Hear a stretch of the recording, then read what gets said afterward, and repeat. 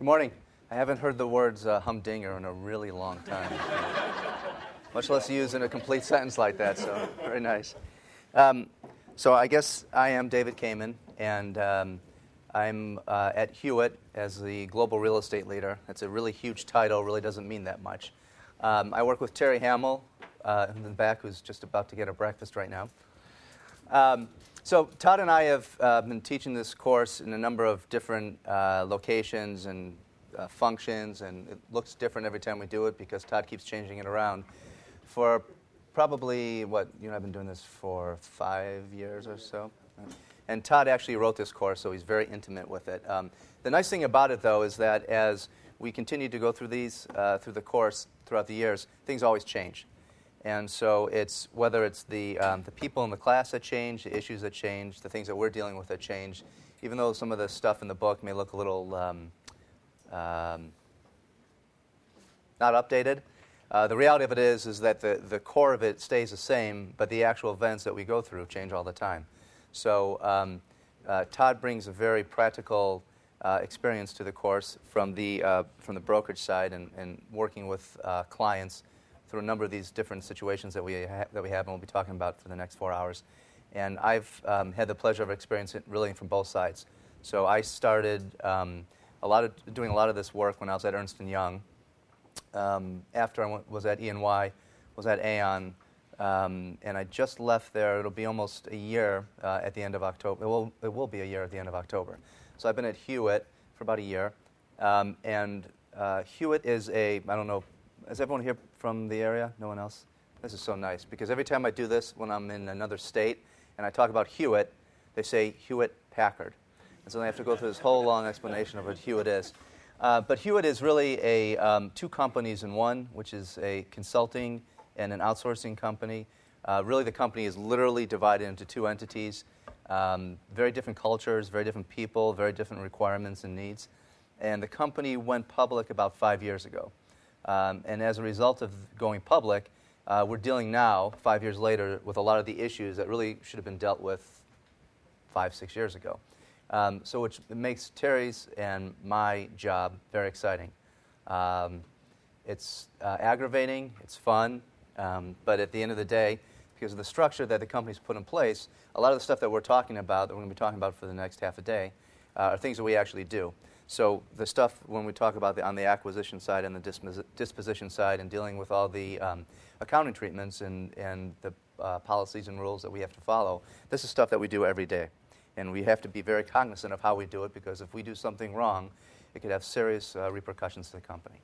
So a lot, although I haven't heard much of it recently, but probably as recent as about 6 months ago, you hear of these companies that are continually having to restate earnings, have other problems all related to accounting, and a lot of them have to do with leases. And it's actually surprisingly simple to get really screwed up doing what we do on a day-to-day basis. So I'm never surprised on what I see, and I think, again, the work that Terry and I are doing now actively in the marketplace has a lot of relevance to this. So I'm going to stop babbling now. But if we can just go around the room really quickly and just introduce ourselves. I don't want to go, usually when Todd and I and a few others do this whole thing, we get into this whole long, what's your favorite movie, what's your favorite color, I don't want to do that. Not that if you want to tell us your favorite movie, that's fine, but I don't really care. So if we just go through the room, just introduce ourselves, and if you could stand up and just say who you work for, how long you've been there, and who do you report to? And I'm Todd Anderson. I'm with CB Richard Ellis. I office in Los Angeles. I have dual responsibilities at CB. I'm in the Global Corporate Services Group, which I've moved to that side of the business after a couple of decades in brokerage. But I have responsibility for business development, which is really sort of a misnomer as we work with clients to understand what services we can provide, because it's different for every client, and I focus on those headquartered in the Western United States that we work with on a national or global basis. And the other hat that I wear is I'm, in the CB terminology, the Alliance Director, with the responsibility for managing the account team and the strategy for the Boeing Company's global real estate portfolio. So I've sort of got feet in both camps on the corporate services side. As David had mentioned, we've been doing this course for a number of years together. This course is actually the longest running continuous curriculum course offered at Cornet. We had done this for many years at NACOR prior to that. And as David said, many of the accounting principles haven't changed. It's the application of them that's changed, the focus on them that has changed. And a lot of this has to do with just the increasing sophistication that we're all going through in business in general across the board, the global nature of the business that so many of us are involved with, and then how do you reconcile, your real estate as well as your business practices from different countries around the world. And then, of course, it got a real jolt of steroids when Sarbanes-Oxley, came into effect, which is all about, and we'll touch on that at the end a little bit, but all about financial transparency, and compliance and accountability and the control functions within your organization. David had alluded to the fact that for many companies, real estate, just as you had indicated, can oftentimes be overlooked, as just a tool to accommodate the employees or the equipment of a company. And yet the impact of real estate to an organization is significant and substantial because it's a major commitment of financial resources and capital. And a lot of the commitment is not just the dollars on the income statement or the dollars on the balance sheet, but it's the term commitment, the duration of those dollars. When companies run into financial difficulties or they miss their earnings or revenue's down for some reason, one of the knee-jerk reactions often is to lay off employees, because most employees are really working on a company on an at-will basis, which is basically a 30-day contract. And for large companies, some of those of you sitting in the room, that could be thousands of people, if not tens of thousands of people at a time. But also for most of those employees of your companies, most of them are not working outside. So when a layoff occurs with people that perhaps a 30-day notice, generally you can't call the landlord and say, hey, we're going to be out in 30 days. Real estate continues to linger on. And it's that component that really gets lost when you look at the real estate impact on an organization. As Rick had mentioned, this program is an abridged version of the MCR course. For those of you, how many people in here have an MCR or are taking MCR courses? If for those that are an MCR already, you've taken this course, and those going through it, you're going to get to it sooner or later. It's one of the required courses for the program. And 4 hours is a good segment of time to give you a flavor of what the course is. The 2-day course goes through many more types of real estate transactions than the 2 that we're going to focus on today, which is really a lease acquisition and a purchase acquisition. It goes into a lot more detail with using live examples of the companies that represent the attendees, of the course at any given time. We have a good chunk of the course that is internet-based, because this material is all real and dynamic, and you can pull that information up on any one of your companies, and for publicly traded companies, it's easily accessible, the information on the internet. A lot of people feel that amongst the people represented in this room, that real estate is really immaterial. It doesn't move the needle. It's, the corporation's focus, as it should be, is on the product that they produce. And yet real estate can have an impact. And after SOX was introduced and companies started to go through more rigorous audit processes, in fact, a whole separate audit process for SOX compliance, in the first year of reviewing those audits, which was 2005, okay, there were over 300 publicly traded companies that had to restate at least 1 year's earnings based solely on real estate accounting. Okay, and one of the largest, just to pick on familiar names, was Singular, and Singular had to restate earnings from 2000 to 2004, taking an aggregate pre-tax charge of $171 million to reflect a change in its accounting for operating leases. Okay? And in simple terms, the change that they were reflecting, that they had to take a write-down of $171 million for, is they weren't straight-lining rents. It wasn't that they missed leases and they didn't include them, or they miscategorized things. They just didn't straight-line rents. I mean, that's accounting 101. Now, this course is not about accounting, and it's not about the numbers. This course is really about, as real estate professionals, how do we communicate the impact of real estate, to an executive level at our company?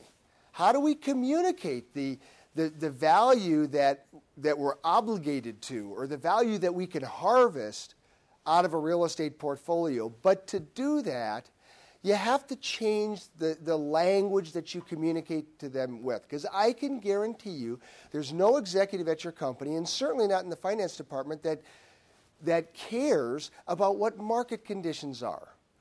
That doesn't matter to them. And yet at the core of what we do, that's what drives, a lot of us in the way we look at real estate. Is the market up? Is the market down? What's the prospect for the market? The length of the term? When do you buy? When do you sell? Everything else. But from a company perspective, at an executive level, that doesn't matter. And that's what we try to communicate in this course, and that's what we'll try and communicate in this morning's session. But to do that, because many people that come to real estate come from backgrounds that aren't necessarily financial. They could come from architectural backgrounds. They could come from a legal background. They could come from a construction background. So finance isn't just, you can't assume everybody has a finance background. And so we're going to go through some fundamentals in this course. We're going to work through some income statements and balance sheets, because it's important for you to understand where that real estate is reflected on your corporate financial statements. And we're going to talk about key performance measures. We're going to talk about just a few very high-level generic that apply to all companies.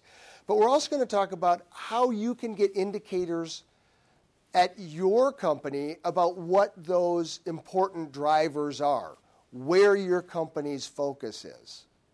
Okay? And so there's two things that we would like everybody to leave this morning with a very basic and fundamental understanding of. The first is on and off balance sheet transactions. Okay? This is important for anybody in real estate to understand. As many of you know, SOX is really the igniter, the catalyst for SOX was Enron. And specifically at Enron, it was the off-balance sheet transactions, that they had. And many people in Enron, as you know, have been dragged through the court system for years. As a result of that, it destroyed obviously the company went bankrupt, the pension plan went down the tube, and everything else. And it was, quite frankly, it was all the result of these off-balance sheet transactions, And not to embarrass anybody in the room, but has anybody here been involved in an off-balance sheet transaction? A couple people. Okay. Have you been indicted for that, Rick? Or no? Okay, let me flip around to a real estate standpoint. How many people in here have done like a 5-year office lease? Okay. Well, we should probably call the authorities. Because all of you have done off-balance sheet transactions, okay? Real estate there's more off-balance sheet transactions in the real estate department than any place else in the corporation. because every operating lease that you do is an off-balance sheet transaction. So everybody's going to leave with a very good understanding of that today. The other thing that we want everybody to leave with is probably what I refer to as the silver bullet question. You know, when you're looking at your real estate department and saying, what impact is my department having on the corporation, the question that you want to ask is your company income statement driven or is it balance sheet driven? And we're going to walk through that a little bit this morning because it's often very easy to understand or to learn whether your company is and can dramatically affect the strategic direction your company's going with regard to how they're handling real estate, okay? And it can change. And we'll show you that toward the end of this presentation today, you know, with just real actual materials of a company that has gone from one side to the other. And it can go back and forth. And you know what? Your real estate can change back and forth with it as well. You can lease real estate today and buy it tomorrow and do a sale lease back and bring it back the other way. But the thing is, if you're going to try to communicate how real estate can be, you know, a productive component to your company, you got to understand this. This is the language you got to at least be thinking in, okay? And then there's performance measures that companies are measured by, which is like an alphabet soup of anachronisms. And to many of you, many of these anachronisms up here would be very familiar, okay?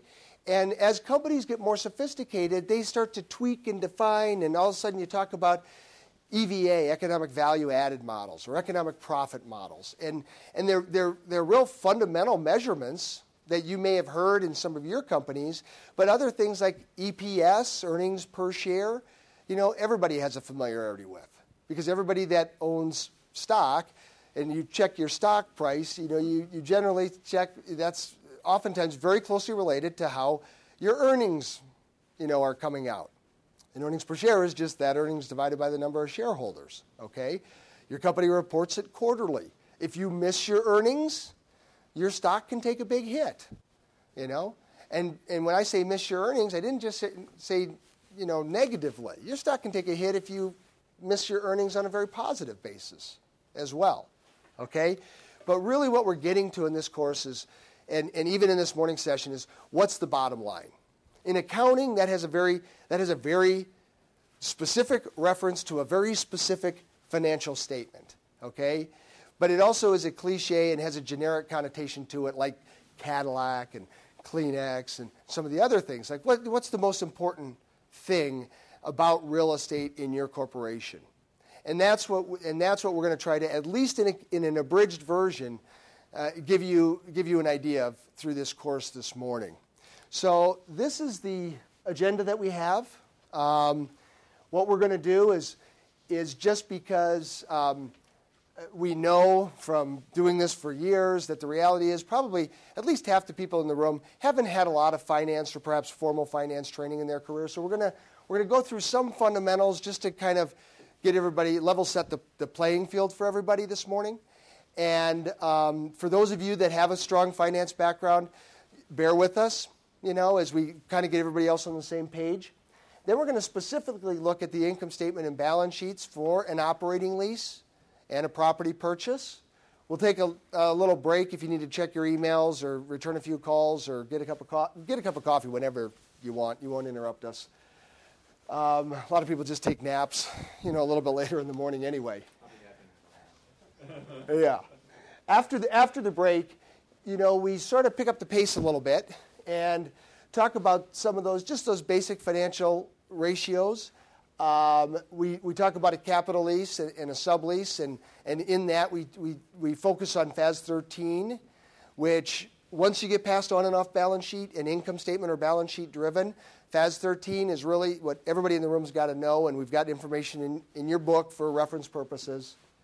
Then we'll come back and start to summarize what we've talked about all up here, and take a look at least one example of the implications to the income statement and balance sheet, you know, on a practical basis, and then giving however much time we have left at the end, we'll talk about some compliance issues, but this can easily go hours and hours. So the information's in the book, and we're going to touch on some things that if you want a more in-depth understanding, take the 2-day course.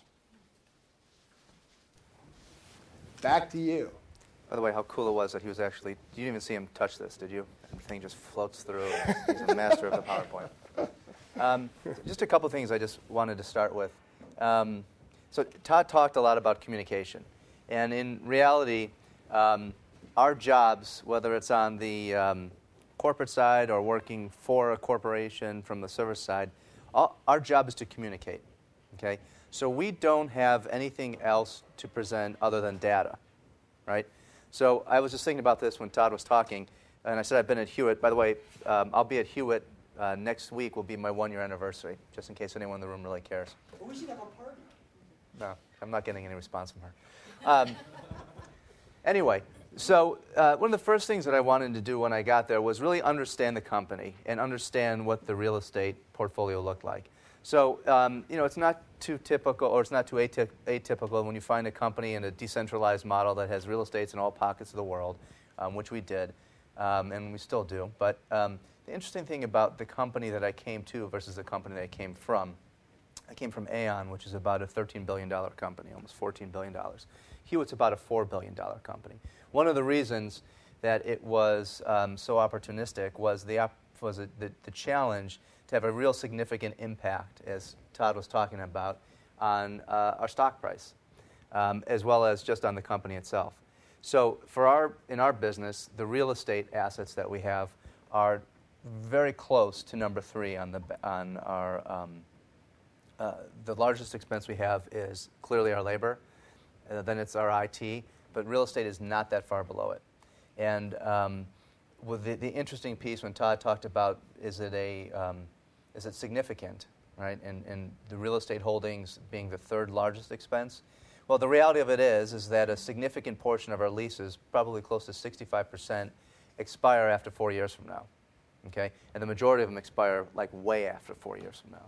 Okay, so the reality of it is, for us to make a change in the real estate, in the spend, we have to do something pretty aggressive.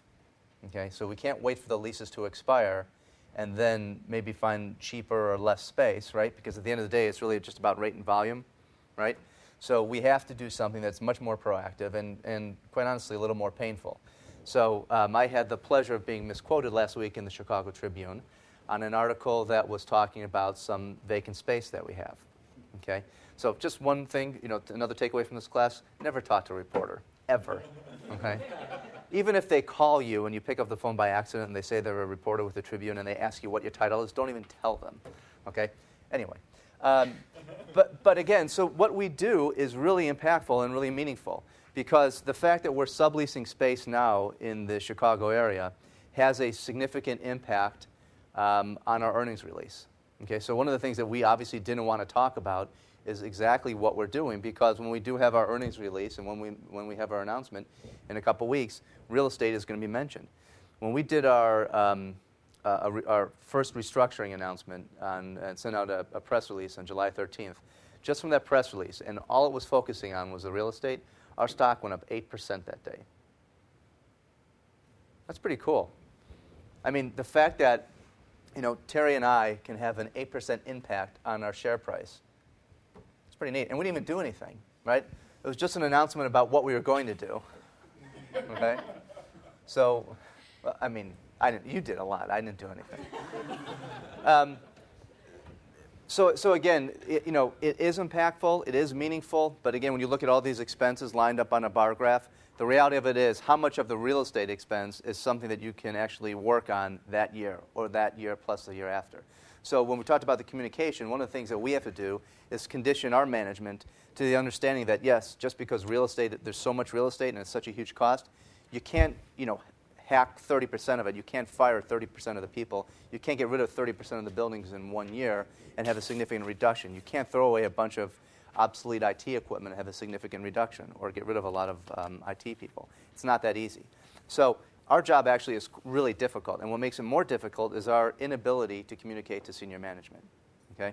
So Todd hit on it before. when we're talking to CFOs or treasurers or accounting people, we tend to do two things. We tend to talk about our real estate in terms of the real estate that we talk about every single day, square footage, market conditions, one-off deals, whatever it may be. It goes right over their heads, okay? So when we, at the bank, what is your portfolio like? Describe your portfolio. About 9 million square feet of space. Most, I would say it's probably relatively new to the bank, so from my memory. I'd say it's about 60% leased. Okay. 40% owned. Okay. How about AT&T? Who's in AT&T? Just make it up. Nobody knows. Just say 30 billion. Yeah, the new AT&T.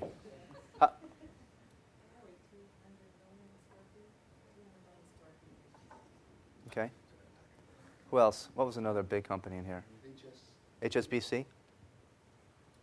Make it up. Make it up. Just between office space and retail, about 6.5 million. Okay. All right. So what we just described a real estate portfolio, okay? And everyone in this room has an understanding of what it is. But if you're talking to the CFO of your company who has no context whatsoever what 9 million square feet looks like, it means nothing, okay?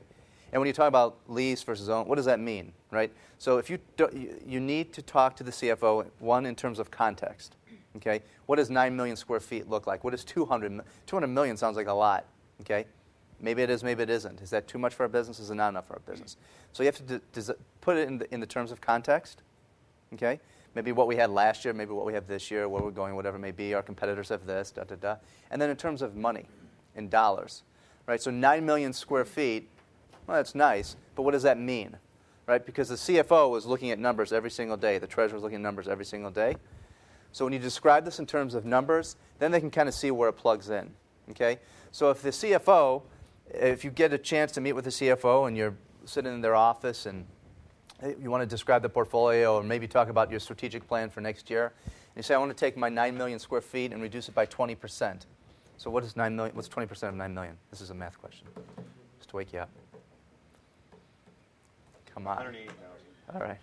We want to reduce our portfolio by 180,000 square feet in 1 year. Is that good or bad? Right? Put it in context. What does it mean? It might be $1.8 million. Could be. But we don't want to. Just checking on that. So what is it? What does it mean? Put it in context, right? Okay. Because whether it's 180,000, $1.8 million, or 5 million, whatever it means nothing. Okay. So again, you got to put it in context and put it in terms that they understand. Okay. That way you're going to get the heads nodding. The other thing that I did, and I made a huge mistake when I first did this when I came to Aon. I was hired as the senior VP of real estate. Okay. It said that right on my business card. Okay. When I went and talked to the CFO and we talked about a capital lease strategy that we had, I got kicked out of that office so fast because we're talking about a significant financial transaction. And the mistake I made was when I went into the office, I sat with the CFO, and he said, so what does Bill say? And what does Adam say? So Bill and Adam were our treasurer and our head of finance. Okay? Because I was the senior vice president of real estate. I wasn't the treasurer. I wasn't the head of finance. So I never had a meeting after that time with the CFO to talk anything other than real estate without one of those two people with me. Or at least an email from them beforehand to the CFO saying that they validated what I was about to talk about. Is that right? About to talk about? I'm dangling, I think. But again, that's the context. So again, we're the real estate people. We're talking about finance because at the end of the day, no matter what we say, the strategy and all the cool stuff that we learn at Cornet doesn't mean a lot to the people that we report to. At the end of the day, it's all about the numbers, okay? And we're not numbers people, okay? Whether we have an accounting background or a finance background or an architectural background, we are real estate people, and we got to go in there with the people that make the decisions and the people that they look at. So when the CFO, next time when I go to meet with the CFO and I try to present a business case to them, or we talk about one of our restructuring initiatives, they look at me, and then the first thing they do is they turn to the person next to me to make sure that they're nodding their head up and down. And that just validates it right there. Okay. So, primary focus of a corporation is on its core business. Obviously, unless we're in a retail business, or maybe a bank, a lot of what we do, for us, it's about the people, it's about the intellectual capital. So the real estate that we have is just a necessary evil of growth. And we have not done a really good job of managing that growth. Many companies have extensive real estate holdings, headquarters, distribution centers, manufacturing plants. With senior management's objectives focused on the primary business of the company, real estate is not equally recognized as assets. CRE executives who can communicate the impact of real estate are valuable to the organization and can contribute to the bottom line. Again, really the key on this whole thing is just about the communication and data. So again, our customers, our clients outside of the CFO, the people that are in the business, don't expect them to understand real estate. Okay? Don't expect them to know when we go to talk to them 18 to 24 months out about a lease expiration that they're even thinking about it. Okay? It's our job to communicate and educate those guys. So the corporations prepare and publish an annual report which include the following: balance sheet, cash flow, income, auditor's opinion, management, consolidated statement, notes to shareholders. Real estate is sometimes on the balance sheet. In what situation will we find real estate on a balance sheet? When it's what type of a lease? That starts with a C and ends in an L. It's a smart group. Yep, absolutely. And you'd be surprised to find out, and we'll talk about it in this class, that you may have leases that are categorized as operating leases that are actually capital leases. And you know what happens if you find that? What don't you do? Tell anybody. You don't send an email. You communicate verbally, okay? And we'll go through a capital lease test here. Another thing that gets you really screwed up with someone in the finance group is when you talk about our real estate assets on our balance sheet, okay? So we've got 200 million square feet of real estate, and it cost us $1 bazillion, and it's all on our balance sheet. Or we've got a 200 million square foot portfolio on our balance sheet. And you'd be looking at someone in finance, and they're just going to look at you like you're the biggest idiot in the world, okay? Because we don't have that on our balance sheet, okay? So again, understand your context, understand what we're supposed to be doing, but let the guys and the people that are in charge of this stuff and know this stuff, let them represent it with you. So the annual report is prepared to satisfy the information needs of stockholders, creditors. Everybody knows all this stuff, right? When I was interviewed last week, unfortunately, by this reporter at the Tribune, I got into, aside from the no comments that I had, I said to her, just go to the 10K. If you want to know what's going on with our real estate, go to our press releases. Because anytime you have something material to disclose, it needs to be disclosed in a K. And so all you have to do to find out anything about your company, if you want to look at the real estate assets of the company, if you want to look at some of the history, some of the actions that are going on, go to the company and just go down and pull down their 10K. You can look on the balance sheet, but again, you only have a certain number of leases there. Practically all measures of a corporation's business is in a series of financial statements. So again, we'll get into more detail about this later. The balance sheet, the cash flow statement, and the income statement. Of course, we'll focus on the nature of interrelationships between these. Goals. Long-term goal of a corporate finance is to maximize stockholder wealth. The short-term goal is to maximize profits. Balancing long and short-term goals to meet analyst projections. So this is the problem that we always have in real estate, right? Real estate's a long-term asset, right? We sign a lease for 5 years, 10 years, whatever it may be. Business cycles change once every, 3 months or so? Okay? So our job from the strategy side is to try and figure out how we make the space flexible enough to accommodate the business growth up and down. But as soon as you move out of a building, you've got 5 floors at the Aon Center, and you've got 1 floor that's vacant. You know what you got to do? Put a bunch of cardboard people in the space to make it look like there's people in there or walk around. You got to write it down. Okay? And we're going to talk about that later. But once you cease use of a space, once you stop using it, you turn off the lights. You can even leave the lights on. Once you stop using that space, and you've got 10 years left on the lease, you have to recognize that today. Okay? I'm sure you guys all do that, right?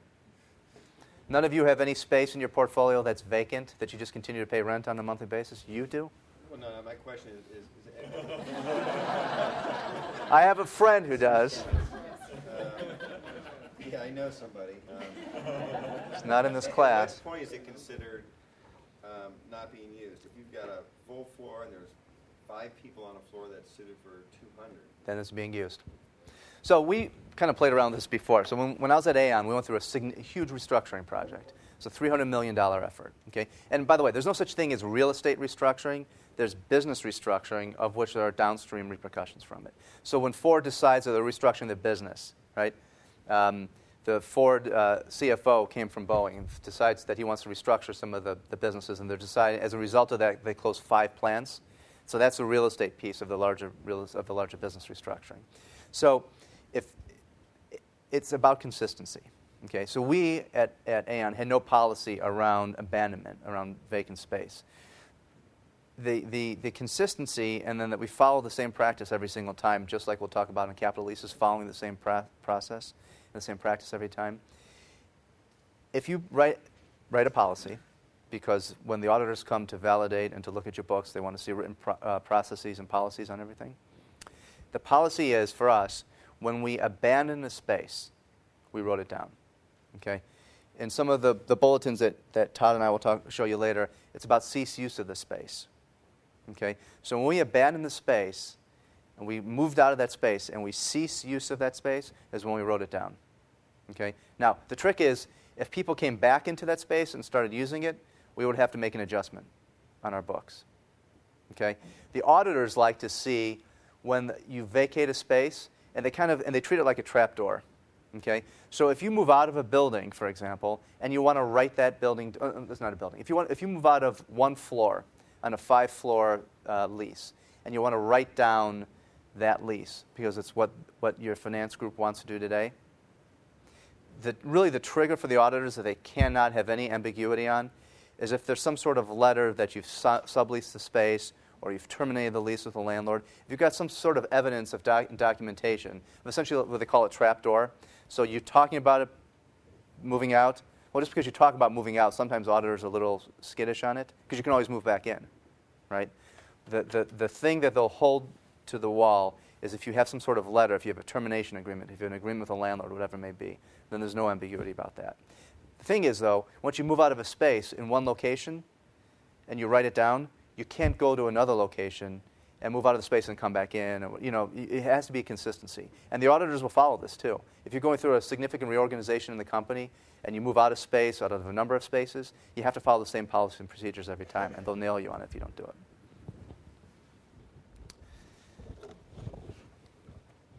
The financial management includes financial planning and analysis, investment decision-making, financing and capital structure, management of resources, and compliance.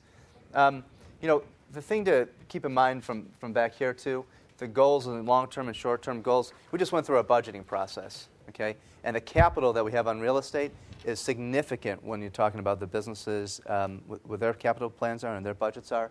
So the real estate piece that we have plays a significant part of their both of their P&L, on their individual P&Ls and on their capital planning, and it's huge, right? So we have, they look at the capital spend that they have for the year, and they need to reduce it by 20%. They come to you and say, I need 20% reduction on real estate. Okay, how are we going to do this, right? It's the rate and volume question. So if you're not moving, if you don't want to move out of space and take less space, then how do you suggest we reduce our real estate spend?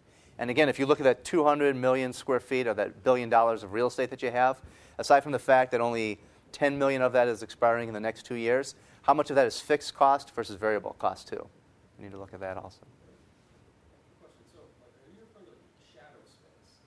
If you go to a company that's for a layoff, and there's an empty floor or abandonment, they can take them right off then, or you can wait. I know it used to be, if you put it up for sublease, you have to take the record until they actually did the sublease, and then they fast forward it. So when you market the space, you have to take the If you cease use of the space, if the company has determined that they will no longer use that space, that's when you write it down. Okay. Do you wait until you market it though, or Once all you guys get out of here and we shut off the lights, this space is abandoned. Okay. When you all go to the bathroom in 30 minutes from now or an hour from now, and 2 people stay here, it's not abandoned. Okay. But that was one of the major changes that happened 3-4 years ago. Okay. Because before you were allowed to carry the shadow space, but you can't do that anymore. Now that's not to say that companies don't do it. And again, when I was at another place, you kind of play around with it a bit, right? Because the reality of it is you don't have auditors walking around, okay? I mean, there's not, E&Y is not coming through the space every single day, so you say it's abandoned, you got a data center in there, you close, I mean, be careful. I mean, don't say the space is abandoned if you've got a data center sitting right in the middle of the floor and you got 3 tech guys walking in and out of it. That's not abandoned, okay? But again, it's the cease use of the space. So when you guys all walk out of here and we abandon the space, but you still have all your stuff that you left in here and the cleaning crew has to come in and take it out, that's okay. The space is still abandoned. Okay? You still need to write it down. Is there any kind of hurdles as far as timing? If they look at there's going to be an increase in hiring or something in 12 months, they know the space will be utilized. Is there any kind of treatments that stipulate taking it immediately versus? The thing with accounting is bad news, do it now. So anytime you know about any, but the bad news is the fact that you moved out of the building, you've got 10 years left on the lease, you got to write it down now. Accountants don't really like you to have a lot of fun like that.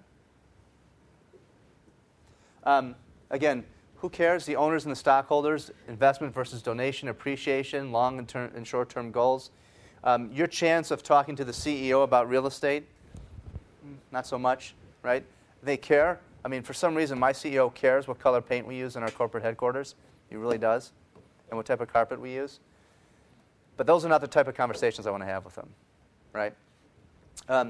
My direct reporting is not to the CFO, but to the head of shared services. But now that the CFO hears about how we report real estate on a financial basis, that's all he wants to talk about. So I have to leave here today, right after the class is over, because I'm going in front of the CFO and the CEO to talk about our next round of restructuring. That's going to come up in November when we release our earnings. So hopefully I won't get to the Tribune beforehand. This is important when we think about this. Who is the CEO accountable to? Accountable to shareholders through the board, responsible for predictable, consistent earnings growth. The CFO reports to the CEO and accountable to the board, responsible for management of financial resources. So if you think about the fact that the CFO is responsible for what goes on a day-to-day basis, the CEO is responsible for predictable, consistent earnings growth like Todd talked about. So when we talk about our, we're giving guidance this year. And this is public, this is no big deal. For this coming up year, we're going to give guidance for the year. Okay? That's huge. My company's never done that before in the 5 years we've been a publicly traded company. We've never done it because we didn't have enough data underneath it. So now that we've got the data around it, we feel comfortable enough that we can give guidance for the year. Some companies give guidance on a quarter-by-quarter basis, but not much anymore. Maybe GE does. I don't know if they still do it because they're so good at it. But we do it. We're going to start doing it on a yearly basis. That puts a lot of pressure on us to be consistent, to be sure of what we talk about, what we say we're going to do. What are you referring to by guidance? So we're going to give, you can't give any forward-looking information out to investors or analysts, right?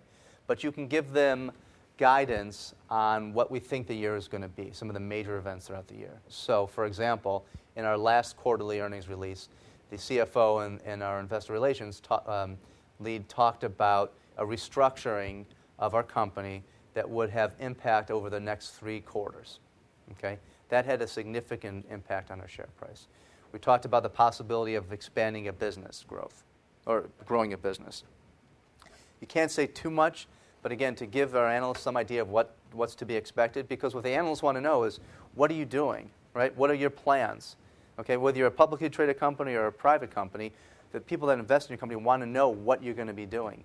And to give them some sort of guidance without giving them really specific information helps their confidence. So our thought is by doing this guidance that we've never done before in November, it'll have a very positive impact on the stock price. Now again, the key to this is we have to make sure that we actually deliver on what we say we're going to do. And again, the real estate reports the CFO responsible to provide facilities to house business operations. Okay? For those of you who don't know what we do, this is what we do. This is what Todd says we do. Okay? We're responsible for providing facilities to house business operations. Someone who's AT&T, I'm sorry to keep picking on you, but not you, the one next to you. What do you do? But what's your value to the company? What do you do for the company?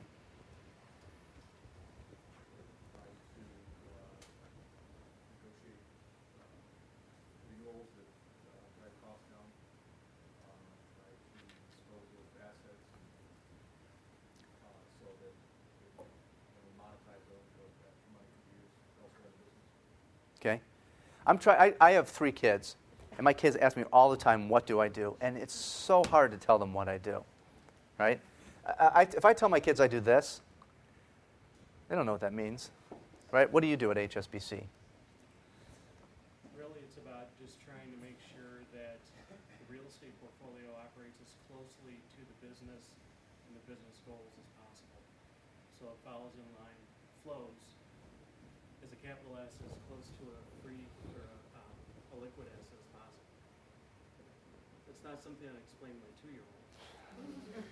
My mom might. I lost it. I lost you right after. What about you, Stephanie? What do you do? I think what I do, because it is a little bit different being very private, I try to make sure that the value, the money that our partners are spending is in line and provides them what they need to provide their service in a manner that it has as limited impact on what they take home as humanly possible.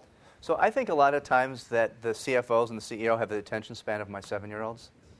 Okay? And the trick is if we can communicate our message, what we're there to talk to them about, in less time than it took Stephanie to talk about what her job responsibility is and what she does for the company, we win. And that's the key, to be succinct like that. Because again, and I'm not picking on you, but the reality is when I go talk to someone in finance, so I thought you're about the facilities. I thought like when it stinks in the women's bathroom, that's when I call you, right? That's the thing that you got to get away from, okay? And I do get those calls, by the way. You can tell your 7-year-old that you helped Santa get the right size bag so he get as many toys as possible. I could. Okay, thank you for that, RJ. General question. A lot of conversation around, how you reduce the cost management costs. Do you have conversations with the CFO and the CEO about how to use the real estate to increase, to add revenue, to help the business accomplish more, do more? Speaking like a real furniture expert, right? No, Absolutely. Yeah, absolutely. Because one of the things that we do, so again, my business is about intellectual capital, okay? So we bring people into the office. We compete against the other consulting companies. So how do we differentiate ourselves? Well, in theory, we have smarter people and come up with better business solutions than anybody else does.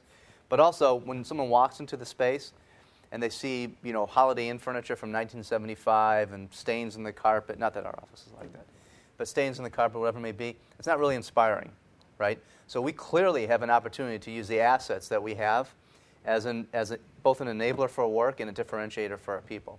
So right now, even with all the restructuring that we're doing and all the changes that we're making, and I just came from 311 Wacker, where we renewed, contrary to what the reporter said last week, we're not moving out of Chicago. We just renewed our lease for 10 years. And the space that we moved into is different than the space that we had before. It's different because we used our furniture and we used the environment to help create a much more stimulating workplace for our associates. We also, by the way, took away a lot of the office space that we had, and also, by the way, shrunk a lot of the space that we had before. So yeah, we had a financial impact in it. We had a workplace impact in it as well. And my discussion this afternoon is all about the workplace. It's not about anything on finance. And I told you it's with the CFO and the CEO because I already got past that hurdle on the dollar side. So we said this is a good thing to do, and this is the reason why. And now they're all about picking up the collaboration and how we can reconfigure the space. And that's Terry. Actually, I think she left to go talk to our head of HR about the meeting that we're about to have today. Yeah, piggybacking on that, I thought that there's a trend in corporate real estate that people are rolling up to a chief of administration because of the huge expense on salaries and benefits and the cost of turnover and all of that. Do you see that as opposed to the corporate real estate executive rolling up to the CFO? I actually see just the opposite. I actually see a lot of people now reporting to CFOs and more people on the financial side, and I see more people in real estate positions that traditionally don't have a real estate background.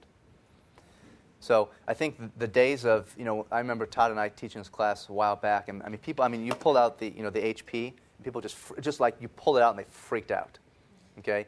And the response that we got was, we do simple calculations. I have my brokers do that, or I have an analyst do it, okay?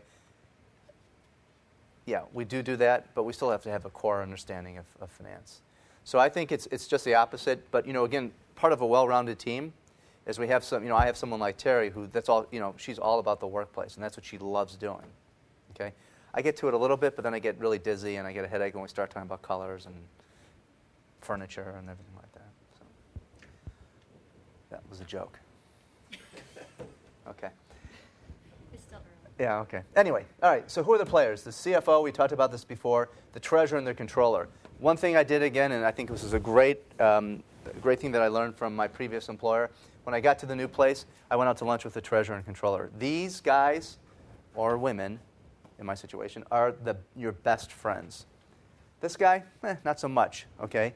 Because he is doing a million other things. You get to be friends with these people, and you can walk into the meetings with him, with one of these or two of these, you're perfect, okay? So again, knowing your audience, coming up with a succinct message, speaking about what they know and how they talk about it, you run all the stuff through them, and you do the joint presentations, you're perfect. Because look at what we're talking about here. All these things are things that we do, right? Or we touch pretty much every day. Okay? So Todd's going to take us through an operating lease. Exciting? So what is Okay. the succinct message that we do? What is? I don't know. I don't have a succinct message. I can't figure it out. That's what I was hoping someone can tell me. I don't know what we do because my job is different pretty much every day.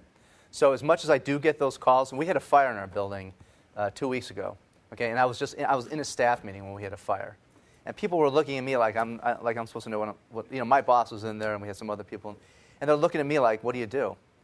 I don't know, okay, but that falls under my responsibility. Now I've got good people that were controlling it. So on that day, I was acting as somewhat of a fire marshal and passing out free food coupons, okay, for the people who didn't get to use their food, okay. I don't know what to do. I mean, I don't know what I do on a day-to-day basis. Today I'm talking about workplace with a CEO and a CFO. The other day I was sitting in the treasurer's office for 5 hours working on our accounting issues. Okay, that's one of the things, by the way, that I like so much about this job is you do different things on different days. Okay, so you never know what's going to happen. I don't know what's going to happen this afternoon. Okay, but the stuff that we're going to be talking about in here, the key to it, again, there's really two things. To get a core understanding of the financials of what we're going to be talking about and the understanding of what we're going to be doing. The worst thing you can do from this class, though, is to take the stuff that we're about to go through and walk into the CFO's office and say, you know what, we've got a capital lease on our balance sheet. Oh, excuse me, we've got a capital lease that's not on our balance sheet. Okay, I would strongly advise you not to do that. Remember those people I told you that should go take out to lunch and be really nice to? Run it by them first and let them be the ones to talk about it. Okay? All right, Mr. Anderson. We'll talk about an operating lease. But, Kelly, to answer your question, and as RJ and I were talking yesterday, RJ made the point about the optimum organization would have no real estate, no employees, a product that just goes right to the consumer. So we're sitting on the real estate side, certainly. And the closer that we can align the real estate to the business in what we do, the better. Align it in term, duration to the business cycle so that as things move, the real estate is flexible with that. Somebody commented to that earlier. And then also to have it, it's going to cost you money, but to have it reflected in the manner that is best for the direction that your company is going financially is important as well. And that's what we want to go through and demonstrate with income statements and balance sheets for a couple of transactions so that you understand that. Even if you have a finance background, and this is like real obvious to you, maybe what we'll go through puts a little different perspective on how real estate impacts that. Because while real estate outside of retail or something doesn't generally drive revenues, it certainly has a direct impact on profits from the expense side. Okay? And we'll come back again when we kind of wrap up later this morning and show the relevance of that. But right now we're going to go through a sort of an example, a case study. And we're going to use the same example for the acquisition of an operating lease and then for acquiring the same space in a purchase. Okay? And we've intentionally used a fairly generic example of a company that has a new space requirement of 50,000 square feet. Okay? And these terms should be pretty familiar with everybody in the room, but we'll do a 10-year term on the lease. rent of $18 and operating expenses. So consider this like a modified gross rent and operating expenses that might be utilities and janitorial and whatnot of $6.82. And in this particular example, we're going to put $15 of our own money into tenant improvements. Okay? We're going to put some equipment in the space because, again, we're looking at this from the company perspective, not just the real estate perspective.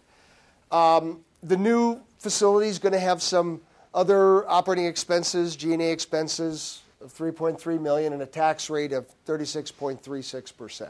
Okay? So what we're going to do with this information is take a look at how that information impacts the income statement. Okay? Now, we're going to focus on the income statement and the balance sheet for the purposes of this example. All right? Two very different statements. Okay? The income statement, what's the primary purpose of the income statement? P&L is another name for it, profit and loss. What's the primary purpose of having this statement? Fundamentally, show you're making money. Exactly, to show if you're making money or to show if you've got a profit. Okay? Your income statement is the statement that shows your profitability. It's the only one. You have a balance sheet and a cash flow statement. They don't show your profitability. Only the income statement shows you the profitability. Okay? And in accounting terms, all right, when you're talking about the bottom line, that's a specific reference to the income statement, and it's a specific reference to the bottom line. Because your bottom line on the income statement is your profit. Okay? Accountants aren't real creative in how they name things. Yes? I'm not a finance guy. G&A? General administrative expenses. Okay? Just kind of corporate overhead type of stuff. Okay? So if you're hearing somebody in the accounting department, for example, talk about the bottom line, they're talking about the income statement. If your company says we're bottom line oriented, they're talking about the income statement. They're not talking about the balance sheet. There is no bottom line on the balance sheet. Okay? So just in terminology, that's important to understand. Now, the income statement has fundamentally two sections to it. The top section is your revenue section. That's the money that comes into the company. And following that, you have your expenses. Okay? And in accounting, you try to match your expenses with your revenue for the accrual accounting system. In other words, if you are selling products today that you had to buy raw materials for a year or two ago, you try to match those in a matching principle so that when you get down to your profit, you're showing the profit from what you sold and what it costs to develop specifically what you sold. Okay? The other thing about the income statement is the income statement measures a period of time. Okay? It's cumulative. All right? So if you have an annual income statement, that's measuring the revenue that you've accumulated throughout the entire year. Or you could have a quarterly income statement, and that would be the revenue for 3 months period of time. If you're a retailer, during the holiday season, you may be looking at income statements or P&Ls, perhaps on a daily basis. If December is such a driver for your business. Okay? So let's take a look at how real estate impacts the income statement in this transaction. This is right out of the 2-day course. And what we do in the 2-day course, just to explain this slide, is we start with the fact that this is an existing operation. Okay, so this first column here is the company that's been in business for however long. They've already got $500 million in revenue. All right, and then you can see the expenses associated with that $500 million in revenue. So what we're saying is that this company is going to expand. They're going to open a new office for 50,000 feet. Okay, and they're going to open the new office because they expect that new office, which is the third column over here, they expect that new office to generate $11 million in revenue. from the business. So it's like, okay, if we can generate more money, let's open an office. And in that revenue section up above, you'll deduct your cost of goods sold, which gives you your gross profit. Okay?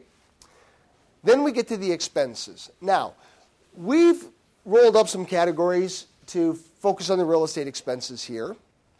And that's a common practice in presenting financial statements. If any of you were to take your annual report, I guarantee you that no matter how large your company is, AT&T, HSBC, whatnot, your income statement will fit on an 8.5 by 11 page, okay? Because it will just roll things up into categories, okay? And then, as David said, you can get your 10K or your 10Q, which is the quarterly publication of that, and it'll start stripping out all of that stuff where you can look more specifically at that information. Well, we've done the same thing here and taken a few liberties in the categories that we've broken out here. Oftentimes on the income statement, all of the real estate could be in administrative expenses, for example. Okay? So let's take a look here. Rent is an expense, okay? So the expense with regard to this 50,000 square feet at $18 a foot is $900,000 a year, okay? And that rent expense goes on the income statement, okay? It's the only statement that it goes on. So, for example, if you were trying to find out the total rent expense or how much rent your company pays for leased premises, you would look on the income statement. And then you would see, in this case, this is the end of the year income statement. This would reflect how much rent you've paid for the year for this particular 50,000 square feet, and also what you had before, or this middle column is adding the new space to it. This company has $20.9 million of rent expense across its portfolio. Yes? Are you assuming that without transaction, your end of year one, column A, you're getting rid of that space then? No. And you're replacing it, because wouldn't it be additive then? No. It only reflects a period of time. Okay? And so if you have an annual income statement, it's only going to show your rent expense for 1 year. Okay? And this is one of the reasons that companies like to lease space. All right? Because even though this is a 10-year commitment, okay, and this is $900,000, but you're not showing $9 million for 10 years, you're showing 1 year of expense. Okay? That's a straight line expense? Yes. Yes. Because this is not a stepped rent, but it has to be a straight line expense, and we'll talk about that a little bit later. Okay? So it only shows 1 year of expense. So whether it's a 3-year lease or a 20-year lease, okay, if it's an operating lease, all you're going to show on your income statement is 1 year. Okay? Why is that beneficial to the company? If you had to put 10 years of expense here, what would the negative impact be? Your profits would be much less, wouldn't they? Okay? And quite frankly, as you're bringing up straight lining of rents, this is why, and it's always been the case, but the practice is, for many companies, the practice has been to include what your cash expenses were. Okay? So if a company if they did this 10-year deal, but they had 6 months of free rent, okay? If they were reporting this on a cash basis, this number would look like what for the first year? 450. Okay? What impact would that have on your profits? It would almost double the transaction impact. Yeah, and your profits would go up, right? Okay? And that was exactly the reason that over 300 companies had to restate earnings. Because they were reporting on their income statement the cash basis of their rent. All right? And accounting has never allowed you to do that, but it was sort of the industry practice. And the reason it was a big deal, okay, is it was misrepresenting your profits. And what they're saying is that you've got to straight line your rent. Okay? So that if you had 6 months of free rent in this deal, your effective rent might be $17 a foot or $16.50. And that's what you've got to show here, because if you show something else, it's going to impact your profit line. Yes? Although obviously, over time, a lot of those cash-basis practices are kind of drift away because leases are going to end and people are kind of up to speed. But has there been a kind of a protocol when dealing with financial statements, 5, 6 years ago, may have been a lot of the stuff was actually reported on a cash basis with free rent or lower rent and bigger steps over time. But now, if they're doing it on an average basis, they're actually inflating earnings because they've reported lower earnings earlier, and now have, if you do it on an average basis, it'll be less than cash, and therefore increase profit. Is that a question of adjusting those to kind of even them out, or is it a matter of going back 5 or 6 years and changing your statements? It's going back 5 or 6 years. And that's why in the singular case they had to restate earnings for from 2000 to 2004, because they had to go back and make the adjustment. Okay? This is not unheard of. I mean, there are a lot of companies that, although that's probably changed now, but 2-3 years ago that just did not straight line rent. And it wasn't because they were stupid people, they just weren't paying attention to it. And these policies and rules that are put out, a lot of people just weren't applying it to the real estate principles. So it was not uncut. I mean, when 5, 6, 7 years ago, we would find, when I was working at Ernst & Young, we would find companies all the time that did this. And so whether they weren't straight lining their rent or whether they weren't accounting for free rent properly, in a partnership, it's really easy. The partners who enter into a lease at Kirkland and Ellis, if they're a managing partner of one of the buildings and they want to get a bunch of free rent up front and not have that affect their profit as much and backload the lease cost, for them, you can do that. It's really not the most honest thing to do, but you can't do that for a publicly traded company, and you really probably shouldn't do that for a private either. Who is Hewitt's number one competitor? Watson Wyatt is a big one. Watson Wyatt. David mentioned that they're tied into leases for the next 4 years, and they're providing guidance now, but then a lot of leases roll, okay? If those leases rolled and the market was such that you were getting 6 months or a year free rent, and you're providing guidance, if you were doing it on a cash basis, you could provide guidance that, hey, next year's going to be a great year, our profits are going up. Why? Because they have an opportunity to structure free rent into the deal, where Watson and Wyatt might have leases that are already in place, and that's what they're trying to get away from. That inconsistency because of the structure of the real estate, when the reality is your commitment is a 10-year commitment for an amount of money. But a company, and this is exactly what happened with WorldCom, okay? Because WorldCom took things that should have been expense, and they actually did for bottom line impact. The problem that WorldCom had is they took things that were supposed to be written off in 1 year and capitalized them, okay? Which meant they said, well, this stationery that we're going to buy, we can probably stretch 2 years out of it, so let's take the cost and cut it in half. And for things like disposable things, you can't do that. You got to write the whole thing off this year. But from a magnitude perspective, the last account I saw, they had done that to the tune of $14 billion. Okay? Why? It goes back to what David was talking about before, about a fundamental driver of the CEO, predictable, consistent earnings. And when you've got problems in your earnings, they're looking for ways to manage those earnings. And so in a competitive market, in driving, your earnings, they started to say, hey, a little bit of that is good, a lot of that is better. And all of a sudden they had really inflated earnings because of how they accounted for expenses on their income statement. Real estate's a pretty sizable expense on the income statement. Okay? So even though on a daily, monthly, yearly basis, there might be an incremental impact to what you can do, you need to understand that when you do an operating lease, This is where the lease hits on expenses, on the income statement. So going back to one of the fundamental things we want to talk about in this course this morning, is your company income statement driven or balance sheet driven? We're going to get to the balance sheet in a minute.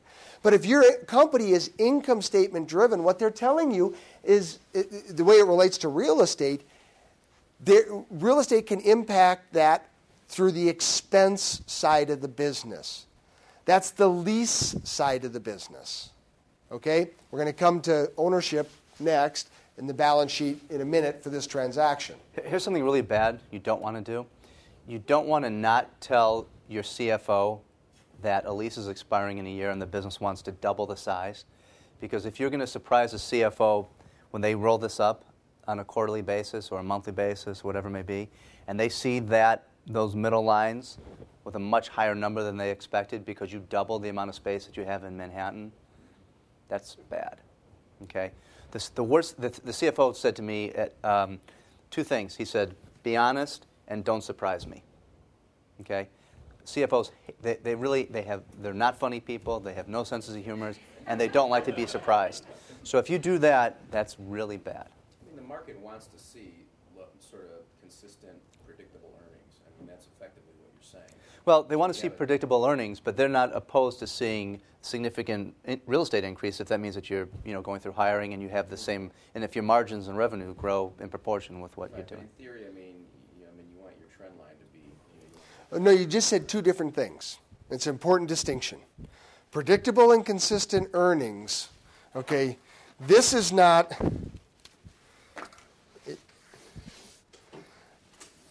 That doesn't say predictable, consistent earnings. Okay? And that's not what's intended by predictable and consistent earnings, to have earnings always go up. Okay? Predictable and consistent earnings, because many businesses are cyclical, is when your management says, we think the market's going like that. Okay? Predictable and consistent earnings is what actually happens. And if your earnings go like that, pretty good. That's pretty good. Okay? They don't always have to go up, but it follows kind of what you thought it was going to be. Okay?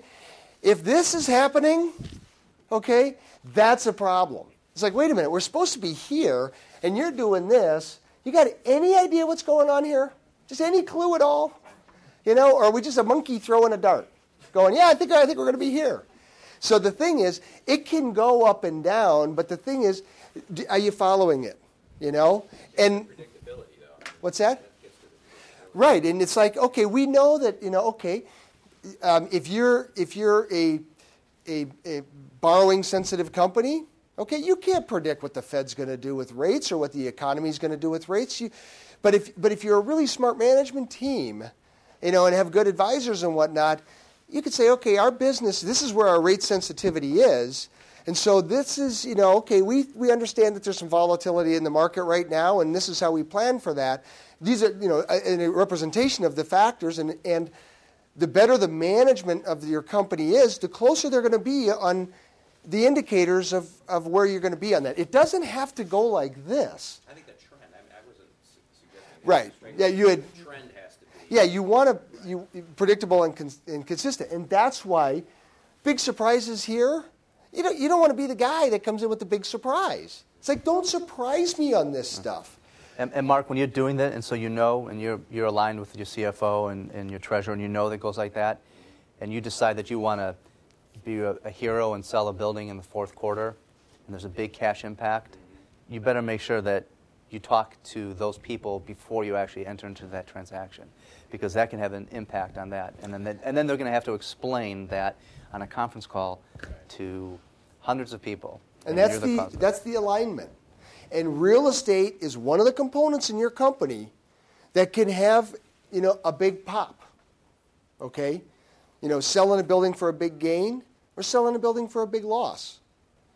And the result of having that big pop can kill you as a real estate professional if, because market conditions were so great that, we were talking about selling it, I got a buyer that came in, that wants the, so we go ahead, we did the deal, and give me a bonus because I sold it for more money than anybody could have ever imagined it could have been sold for. Okay? That big pop could have just done this. to your CFO, okay? But if you realize that you can have that kind of impact, okay, that can also, you can be the hero of the day. Because there's other parts of the business that might have unavoidable surprises to them that couldn't have been anticipated. You know, Bridgestone Tires gets hit with $1 billion lawsuit because some Ford Explorer flips over. Okay? Kind of unpredictable that could happen. But you know what? If you realize that in the real estate department, you know what? We've owned our headquarters building for 20 years. We got, whatever. A $200 million gain on the thing. Might be a good idea to bring that to somebody's attention. To say, look, I can help this unexpected loss, we have an unexpected gain. It can work the other way. Apple computers, they come out with the iPod. Sell 4 or 5 times the amount of iPods that in their wildest projections they didn't anticipate. Okay, all of a sudden they got this huge income. Who's the second most excited entity, with regard to unexpected income? Shareholders are probably the first. They're very pleased with it. Who's the second? Who? Real estate department. No. The government, the IRS, they're going, yeah, I'll go buy those iPods because they're taking 36% of it, right? You come in and you got that dog property that nobody wants to touch because it's like, I don't want my career associated with the fact that I took a $100 million loss. Let me tell you, in a situation like that, you bring that to the CFO's attention, you might be the hero of the year, okay? Because that loss goes against those earnings, okay? And you can reduce that tax exposure, and help level that out. This is what we're talking about, understanding what the impacts are so you can align the real estate department with where your senior management's going. But it has nothing to do with market conditions, okay? It has to do with aligning with predictable, consistent earnings, okay? So let's continue to go through this. Along the same lines, operating expenses, okay, are going to show up here. So the $6.82 becomes $341,000. This is all in your book, so I'm going to move a little bit quicker now. So you've got a total rent expense when you combine the two of $1.2 million, all right? Now, in the course we talk about depreciation more than we do here. But for those of you, the simple explanation for depreciation is that when you buy, okay, an asset that has a useful life over a longer period of time, longer meaning generally longer than a year, because 1 year is the typical accounting cycle. So if you have multiple periods of time in accounting terminology, that means multiple years, not months, not days, not decades, okay? So if you, in this case, all right, spend your money for tenant improvements in a lease, okay, for financial statement purposes, you would take that amount of money and divide it on a straight line basis over the term of the lease, okay, which in this case is 10 years. So the $15 a tenant improvement expense that we had to put our money into in this would be $750,000, 15 times 50,000 square feet, okay? And so you're going to use up in a 1 year period of time 1/10 of the value of those tenant improvements, okay? So here your expense associated with this is $75,000. Now, that also is not a cash expense, okay? In fact, in the first year, how many contractors in here take a 10-year payment on TIs? Not likely, right? So that first year, you really spent $750,000. But if you put the whole $750,000 here, what would that do to your profits? It would dramatically lower your profits. And yet, you're not going to spend that every single year you're in the space. You're going to use those tenant improvements over 10 years, okay? So for accounting purposes, we're saying we're using up $75,000 of that a year. Yes? So how are you treating, let's assume that the landlord gave you the $15 allowance. Where does that show up? If the landlord gave you the money, that shows up the same way here, okay? And this is an important distinction, and we're not going to belabor this, but we'll come back at the end, and I'll show you where you can get the references to this. But understanding this, because it's an excellent question, understanding this could significantly change the way you negotiate deals, okay? The bigger in the new accounting, and we'll reference this at the end, and it's in your book. So remember, you're never the expert, but you have to ask the right questions. In the new accounting, whatever money the landlord contributes to the space is considered a financial inducement for you to do the deal, not unlike free rent, okay? And when you're straight lining your rents, you've got to include that TI financial inducement. Now, here's the difference in the specific answer to your question about who spends the money or who gets the money. If the landlord does it, you include that as a financial inducement like a free rent. If he gives you the money, okay, and you spend the money that he gives you, two things happen. Number one, that's revenue. That money, any money coming into your company is revenue. That's taxable money if he gives it to you. Now, the practice has has usually been that they don't actually include that as a revenue line, but that will change as we have, with SOX compliance and all of this stuff. So generally, probably not the most favorable thing to do. And it's not the thing you want to tell that you want to dictate to the finance department the accounting treatment. It's a question that you would ask your accounting department. We're structuring deals. If the landlord wants to give us $15 a foot, how do we treat that? And your accounting department, if you ask them that way, they may come back with don't take that money. Structure it into the deal because they have to record that as revenue, okay? But also then if you're spending the money, you have to take the depreciation on it. If the landlord's doing it all, the landlord's going to take the depreciation on it, okay? You may want to take the depreciation, okay? There's not a right or wrong in this scenario. The thing is, do you understand why you're doing it? And this is where we're talking about aligning the real estate and asking the question and communicating in terminology that you're going to get the response. Yes? Yeah, yes. They wouldn't have to recognize this as revenue, but the value of the space is an inducement. Okay? Now, after that, and I don't want to belabor this too much, there's a big gray area in that. Let's say it's raw space, and they're putting in VAV boxes and ducting and sprinklers and sealing, and the whole thing costs $60 a foot. Okay?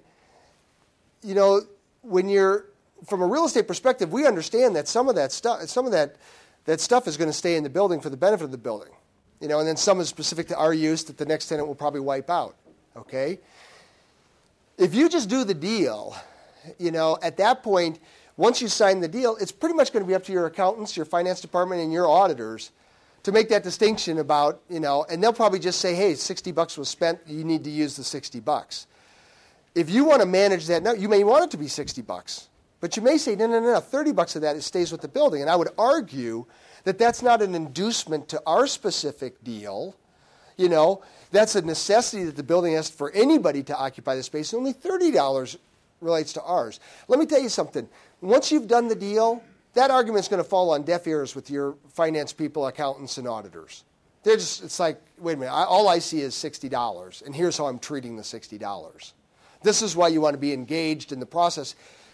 Not on every deal. You need to understand going in how your company treats this. Two quick things. Again, we talked about the alignment and the communication. Todd just talked about depreciation for property and TI for 10 years, okay? If you're in the 9th year of this deal and you're going to renew there for 5 more years, what happens to that depreciation? It's going to go up significantly because you're going to go 5 more years instead of 10 years. Well, if you've depreciated your TIs for 10 years and you're in 9th year, 2 years out, what happens? No more depreciation. Right? So on a location-by-location basis, maybe it's not that big of a deal.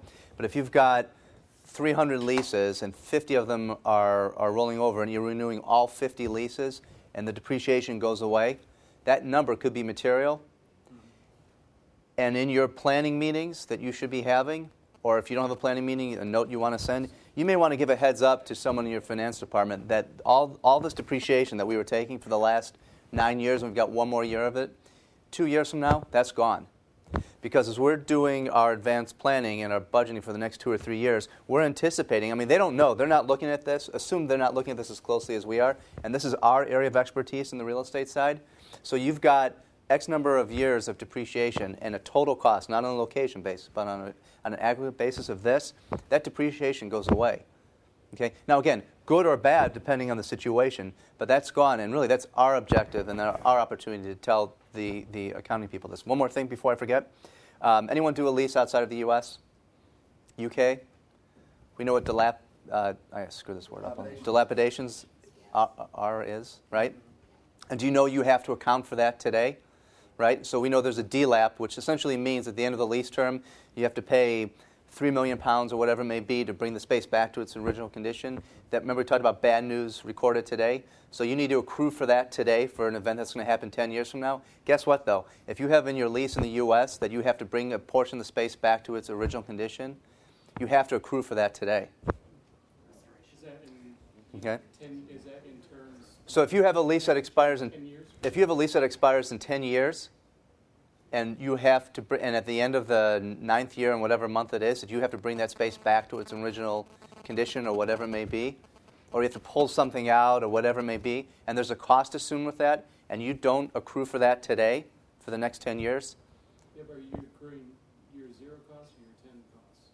I mean, if it's $3 million cost today, it could be a $3.7 million cost in year 10. Right. Which are you recording? Well, you accrue the cost. What the cost is going to be is what it is when you rip it out. Now, there's 2 questions, but just a corollary to that, just while we're on the same thought process.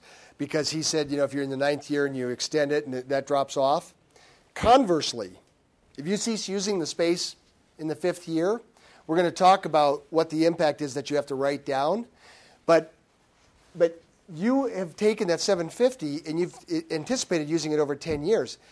If you end the term halfway, that's a big write-off you've got to take because you've got to accelerate the last 5 years of that and take a bigger write-off. This is what we're trying to convey in this course. In real estate, it's incumbent upon the real estate department to understand this, to give the heads up.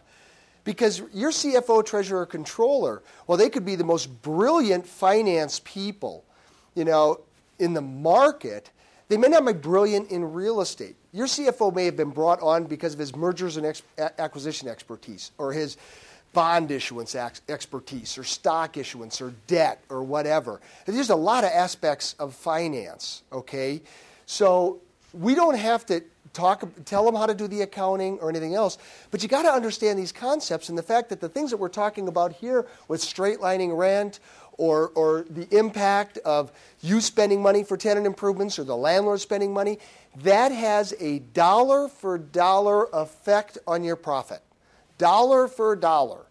Not like the 5%, 10% gross margin on profitability that your salespeople have, where if they sell something or don't sell something, it's a 5% impact. The expense side of the business is a 100% impact, dollar for dollar on the bottom line. And that's why when real estate, which has a lot of expenses associated with it on the lease side of the business, when it's off a little bit, it goes right to the profits. That can be a good thing if you're paying attention to it.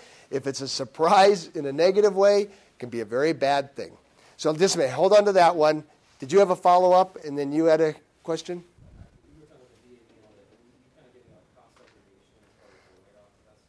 No, what I was talking about there was things that you would say, that's not for us.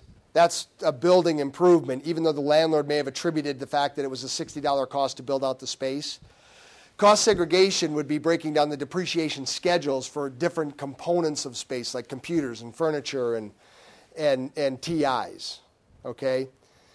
So what I was referring to is making the argument that, yes, it may have cost $60 to build out our space from shell condition.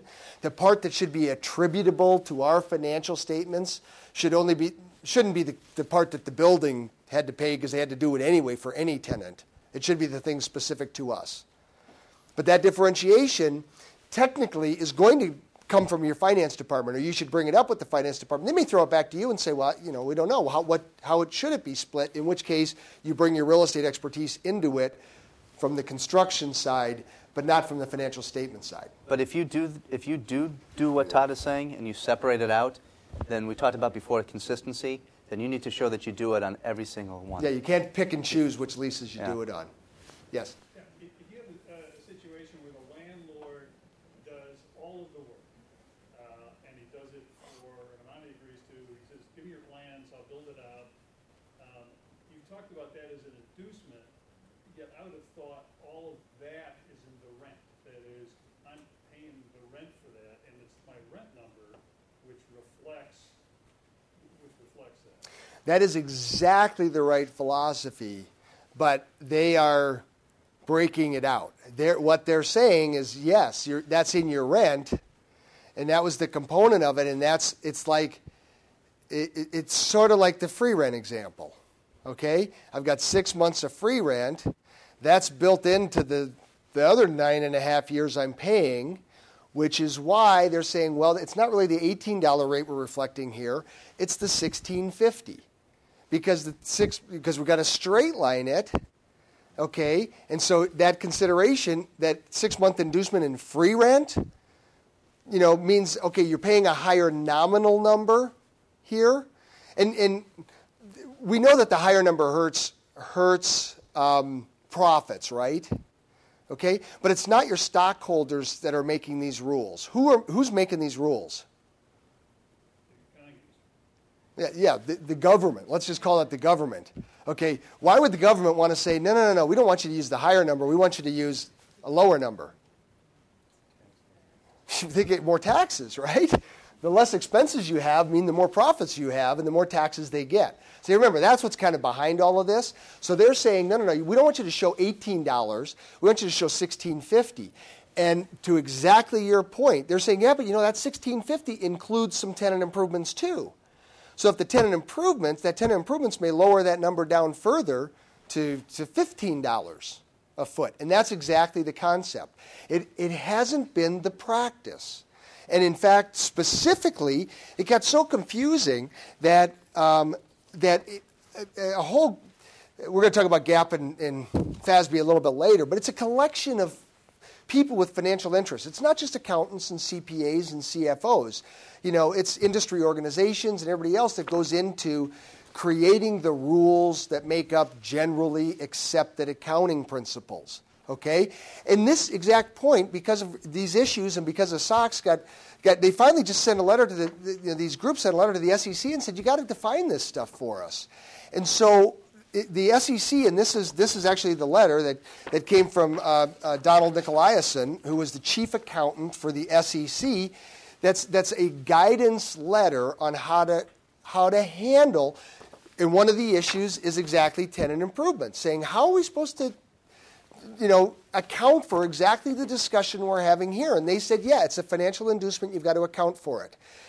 If any of you have heard about this in your real estate department, it probably came down to you like, here's the new rule. Okay?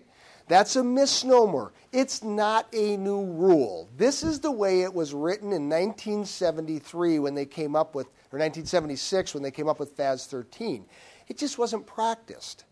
Just like straight lining of rent for so many companies, large companies. 300 companies had to restate earnings. It wasn't the practice in the real estate department. But it has always been the rule. And so if some of you have heard about this or want to reference this, and this is in the back of your books, and I'll bring it up again at the end. So let's say there's you've got $60 in tenant improvements. You've got your rent. If you're saying the $60 is an inducement, you can't. It's not a charge. $60 is. Neither is free rent. No, free rent's not a charge.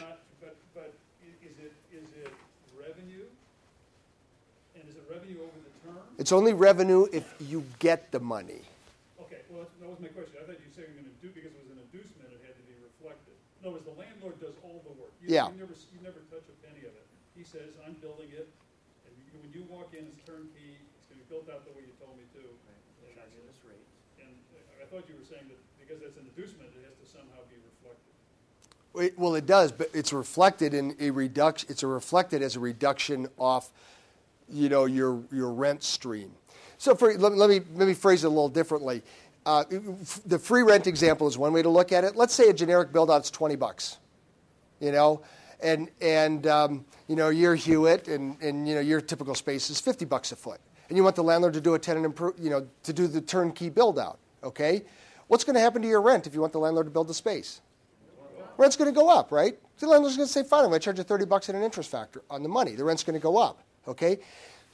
All right? They're saying, okay, that's an inducement for you to enter the space. Even though the landlord's not giving you the money, he's doing the work, he's charging you a higher rent, but the fact is that was an inducement, so just like free rent, your rent's going to come back down to reflect what that inducement was. Okay, but where does that would suggest that the inducement is revenue? No. It's only revenue. If Free rent isn't revenue. If Todd writes me a check for that equivalent of free rent and in a lump sum, that's revenue. Okay, and I forget free rent. I fully understand free rent in the average because I think at least me, you're confusing by keep on using that as the example. Let's stick to the very fixed example of tenant improvements. If I get $60 check from the landlord per square foot, and I can go out and buy whatever I want, that's one treatment. That's revenue. Okay, that's revenue. And my rent is still going to be whatever it is because the landlord's going to factor that in. But instead, I tell the landlord, you build it out, don't give me the money, you take the depreciation, you own it, you do everything.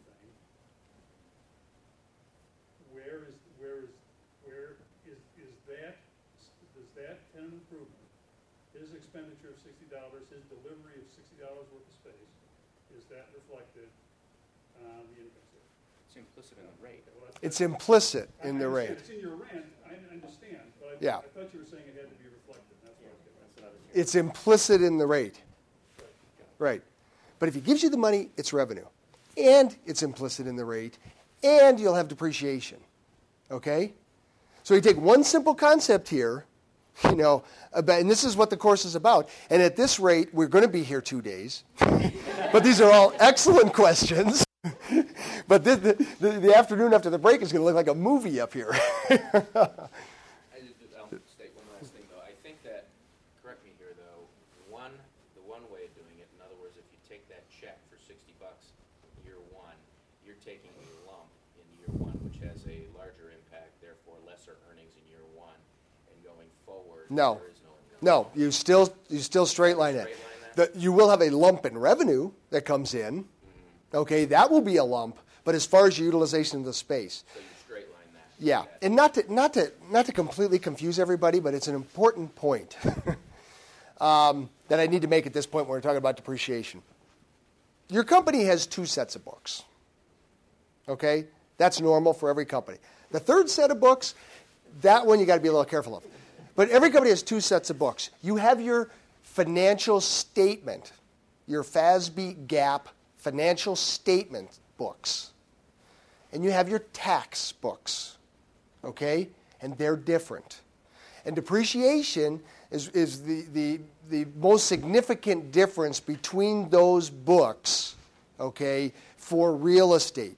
Because in real estate, for real property, which includes your tenant improvements that you spend money on, okay? For real property, the government has just stipulated depreciation is 39 years. So if you spend your money to build out tenant improvements, your tax books are going to depreciate that over 39 years. Guaranteed, for sure, no 2 ways around it. Which, by the way, are going to give you higher taxes because it's going to be a smaller number. Even on a 10-year lease. Even on a 10-year lease. It's only your FASB GAAP financial statements that say, okay, well, yeah, we know, okay, that's tax, that's government, okay, but for consistency across all companies in reporting profits, it will be the shorter of the 39 years or the term of the lease. Okay?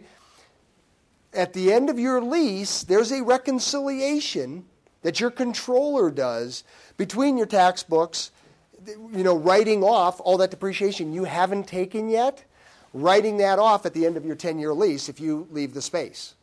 Okay? So just so that if you hear in your company, it's like if you're talking to a tax guy, he'll just probably tell you, no, it's 39 years, it's 39 years. Well, he's a tax guy. It is 39 years for a tax guy. For your finance side, it's the lease term. Okay? Stay away from the tax guys. They're just Yes. worse than the treasurers. You abandon your space. We were talking about the depreciation. So you would have to, from a gap standpoint, take all that. Let's say you cut it. It's a 10-year lease. You cut it after 5. So now you have 5 years of depreciation that you've got to write off today. Yep. And you also have to write off all those future rent payments. No. We'll get to that later. But it'll be the difference between your rent payments and what the market is for subleasing the space. The market is whether you attain that or not. Yes, and then you'll do subsequent write-offs. But we'll come back to that in the movie section after the break. Okay. Okay. All right. It's the same thing for equipment. Okay. So we bought $2.2 million worth of equipment. Now, the 10 years is coincidental. The equipment has nothing to do with the lease term. The equipment has to do with the useful life of the equipment. And in this particular case, to make it simple, we're just saying the useful life of the equipment we're buying is 10 years. If it's a computer, it'd be 1 year. You just write it off. If it's a copy machine, it might be 3 or 5 years, okay? And that gets into some of that asset segregation stuff because different type of assets have different depreciation schedules, okay? So we use this just to make that point, okay? So you have a total depreciation amount, which is not a cash number because remember, you really spent $750,000 cash to the contractor, and you really bought the equipment. In this case, you bought it for cash. You didn't finance it for $2.2 million, but your financial statement doesn't show that amount. It shows this depreciable amount, okay?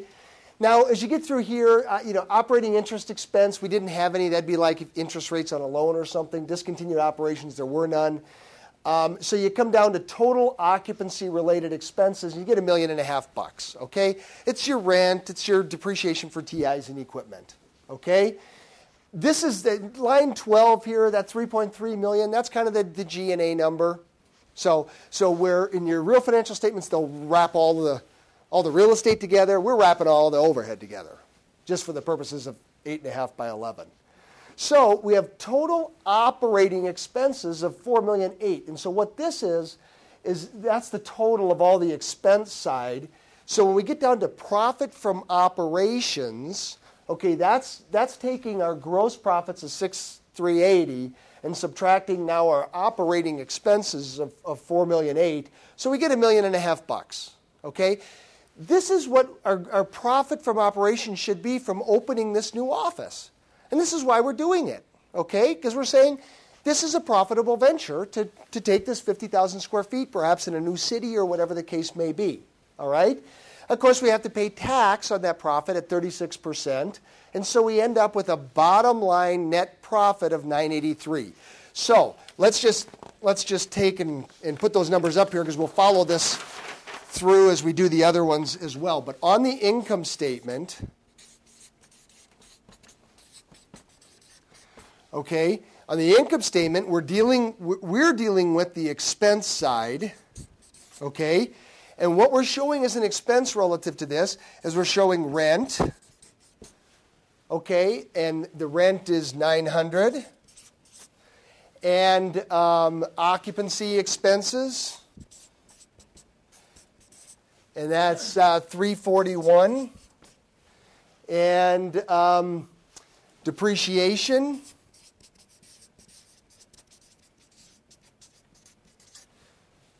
which is a total of $295. Okay? So the impact, the real estate impact of doing this transaction on the income statement, okay, and this is for the lease, okay, is that. And what we'll do is we'll come back when we do the purchase, okay, and we'll take a look at we'll take a look at the income statement impact of the purchase of this same space relative to the lease. Okay? That's the income statement. And what's the income statement prepared for? Profits. Okay? So let's go to the balance sheet now. Okay? The balance sheet has three sections to it, but it's really kind of divided in half. The top half of the balance sheet are your assets. Okay? Assets are things that you own. And the bottom half is liabilities and stockholders' equity. Liabilities are things that you owe, obligations you have. Okay? And stockholders' equity is whatever's left over. That's what the owners of the company get between what you own and what you owe. Okay, can stockholders' equity be negative? How can it be negative? How can the money you put in the company be negative? Well, if you owe more money than what you own, okay, it can be negative. If you have a liability on real estate that you own and the real estate value goes down, okay, it could be negative. But we're going to talk about that in just a minute as it relates to the balance sheet, okay? More in the purchase. Anyway, as far as things that, and the other thing that's important about the balance sheet is that the balance sheet does not measure a period of time.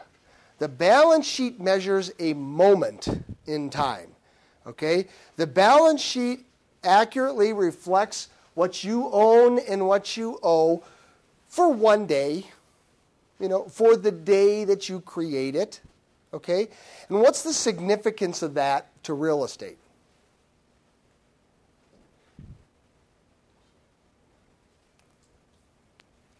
We deal with large transactions.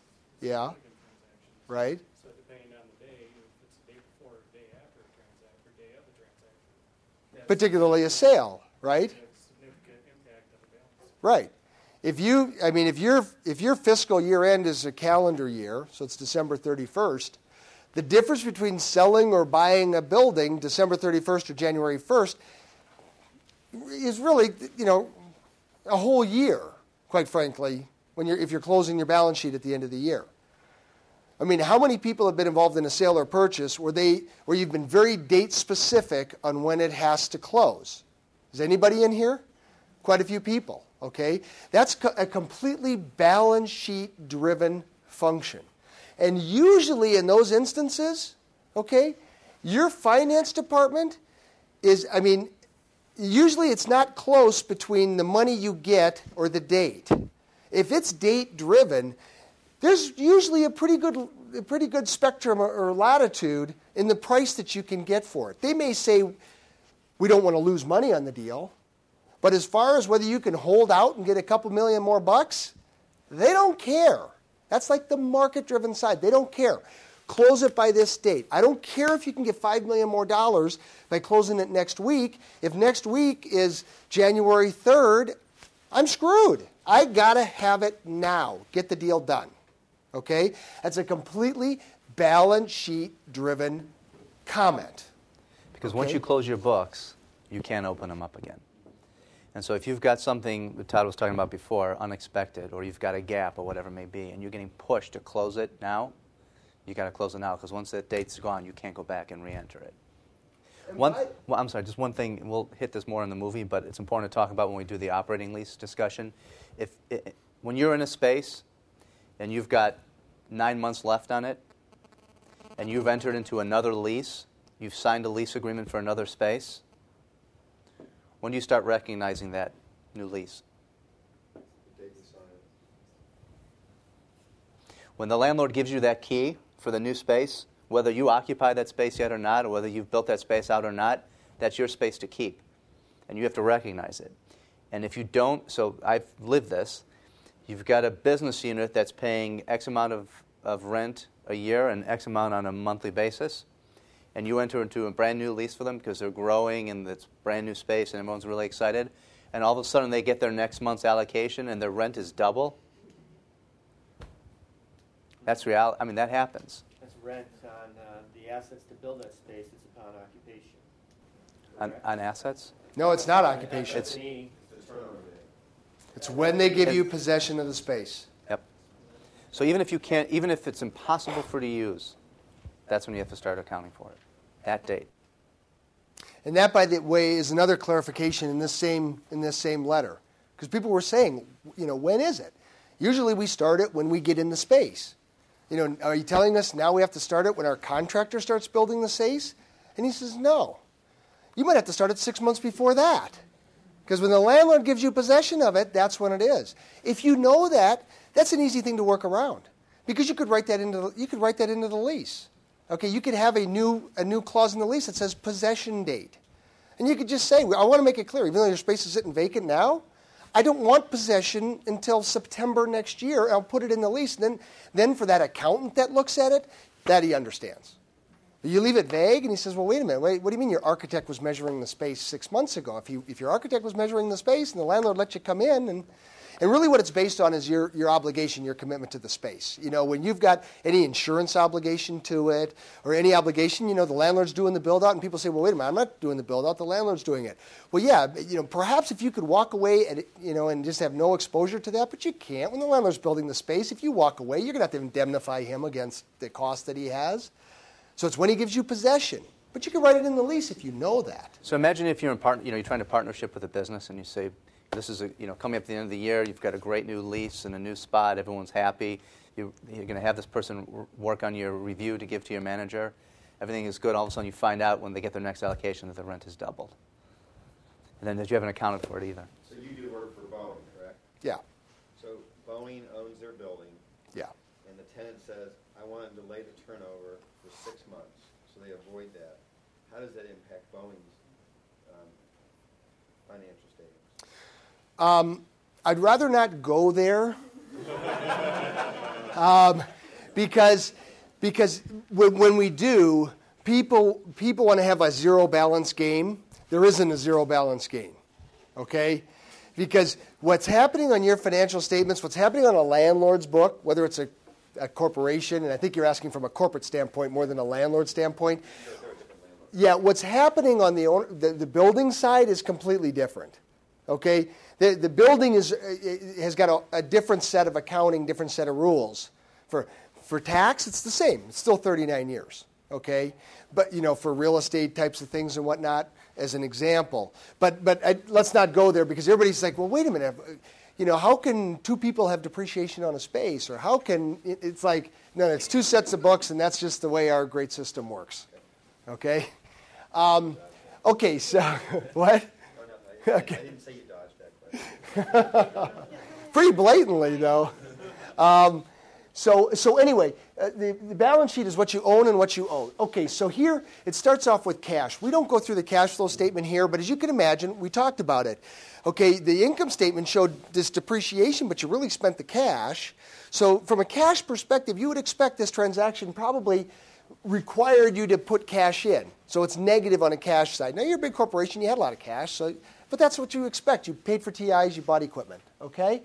So your total current assets, which are things that can be liquidated in a year, and even though you can sell a building in a year, that's a long-term asset. This is stuff like cash, stocks and bonds, inventory, things like that in the ordinary course of business turn in the course of a year. Then we get down to property, plant, and equipment, long-term assets. Okay? So on the real estate side, the 675, anybody know where the 675 is coming from on the real estate? That's the tenant improvements. Now, this is at the end of the year. So how much did our tenant improvements cost when we paid the contractor? $750. But how much did we use up during the course of the year?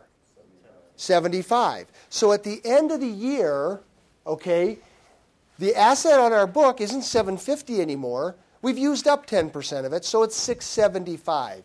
This is a really important concept that's very U.S.-centric as well, called historical cost accounting. Okay? The assets on the balance sheet of U.S. corporations go on the balance sheet at the price you paid for it, $750, less the depreciation, what you've used up over time. So in this case, the asset on our balance sheet is $675. Okay? Does that reflect what it's worth? Maybe for tenant improvements, yeah, because at the end of 10 years you're going to get rid of it. But what about the buildings you bought and own? Okay? What about AT&T? Okay? I don't know what your ratios was. Is it 50-50, did you say? Yeah. 75 being what? Owned. Okay, so you've got 200 million. I think you're actually closer to 300 million in space. So you've got, you've 75% of that. Quick, what's 75% of that? What, 50? 200? What? 180,000. It's 200. 180,000, yeah. 200 million square feet is owned, okay? And you bought that last year, right? No. I mean, how long is AT&T? I mean, you got stuff on your books probably 50 years old, okay? Older. How old is like the oldest stuff? Do you have any idea? Just guess. No? Okay. Well, let's just say 50 years old, okay? So on your balance sheet, in historical cost accounting, what's on your balance sheet for that 50-year-old building is what you paid for it 50 years ago, less the depreciation you've taken since. Okay? So you look at your balance sheet and you go, wow, you got a pretty good chunk of real estate on here. Okay? Is that the market value of the real estate? No. Not anywhere close, for a corporation that's been in business for a while. Not anywhere close. So the thing is, and we'll come back to this again at the end, oftentimes we ask people, along the lines of what David did earlier, describe your real estate portfolio. A lot of times we ask people, what percent of your financial statements does real estate represent? Okay? And so does anybody want to venture a on your company or a range or what percent? I mean, wages and salaries, that's their biggest expense, right? And real estate's usually second or third, still a big expense. Okay? What percentage? A lot of people say 5%, 10%, which is what? 8%. Okay, depending on the kind of company. All right? And so let's say 5 to 10%. Okay? I still don't know what you told me. Okay? Because just what we've gone through so far in this, okay, if it's 5 to 10%, let's say 8. Let's say 8% of your financial statement. It's like, which one? We just talked about 2. Is it 5% of the expenses on your income statement, or 8%, or is it 8% of the assets on your balance sheet? Okay? And that's why a lot of people say, well, but it doesn't matter. I mean, 8%, it's like, wages are 50% or 60%. We are immaterial. It may look like a big number, but it's like, well, wait a minute. Is that really what it is? Because we just talked about on the income statement, okay, how much rent is reflected as an expense on the income statement? 1 year. Okay? So if you decide to lay everybody off, you just leave your space, right? Well, no. What if you signed a 10-year lease? You got a 10-year obligation on that. So let's just take an average. Let's say that you got 5 years, an average of 5 years remaining on your leases. Well, that means that you've got a rent expense obligation throughout your portfolio of 5 times what your income statement's showing. Okay? So if it's 8%, okay, well, your obligation is really more like 40%. Okay? Now, we just talked about historical cost accounting here. Okay? And if you say, well, yeah, but, I looked at the assets, our property, plant, and equipment is only 8%. Our real estate's only 8% of our balance sheet. It's not market value. Okay? Now, if you're a corporation that's been in business for, like many large corporations, for 50, 100 years, I mean, it wouldn't be out of the ballpark to say you could have a real estate value 10 times what's showing up on your, but even say 5 times. And again, you're back to 40% from a market value, but that's not what's on any of your financial statements. Okay? So when people say, well, it's immaterial, it's only 8%. It's 8% of what? Expenses or assets? So number one, you got a double impact on your financial statements because they're reflected in different places. Okay? But the expense side on the income statement doesn't take into consideration the number of years of what you're showing on your income statement. And the asset side of your balance sheet doesn't show market value. It shows a building at a price you paid 50 years ago for the building. Does AT&T own this building? When did you buy this building? Do you know? 1965? There might be a difference in value in this building, huh? I think right now they're doing a sale leaseback on it. And that would capture. Then you would capture the value in this. You know this whole concept of getting a seat at the table, which I hate. I want to be at the table with the CFO and then this and that and everything else. So if you take this position of 8%, like we just talked about, no one's going to pay attention to you, okay? But if you take what Todd just did and put it in a way that the CFO or the CEO understands, you will absolutely get, I don't want to say a seat at the table. I hate that.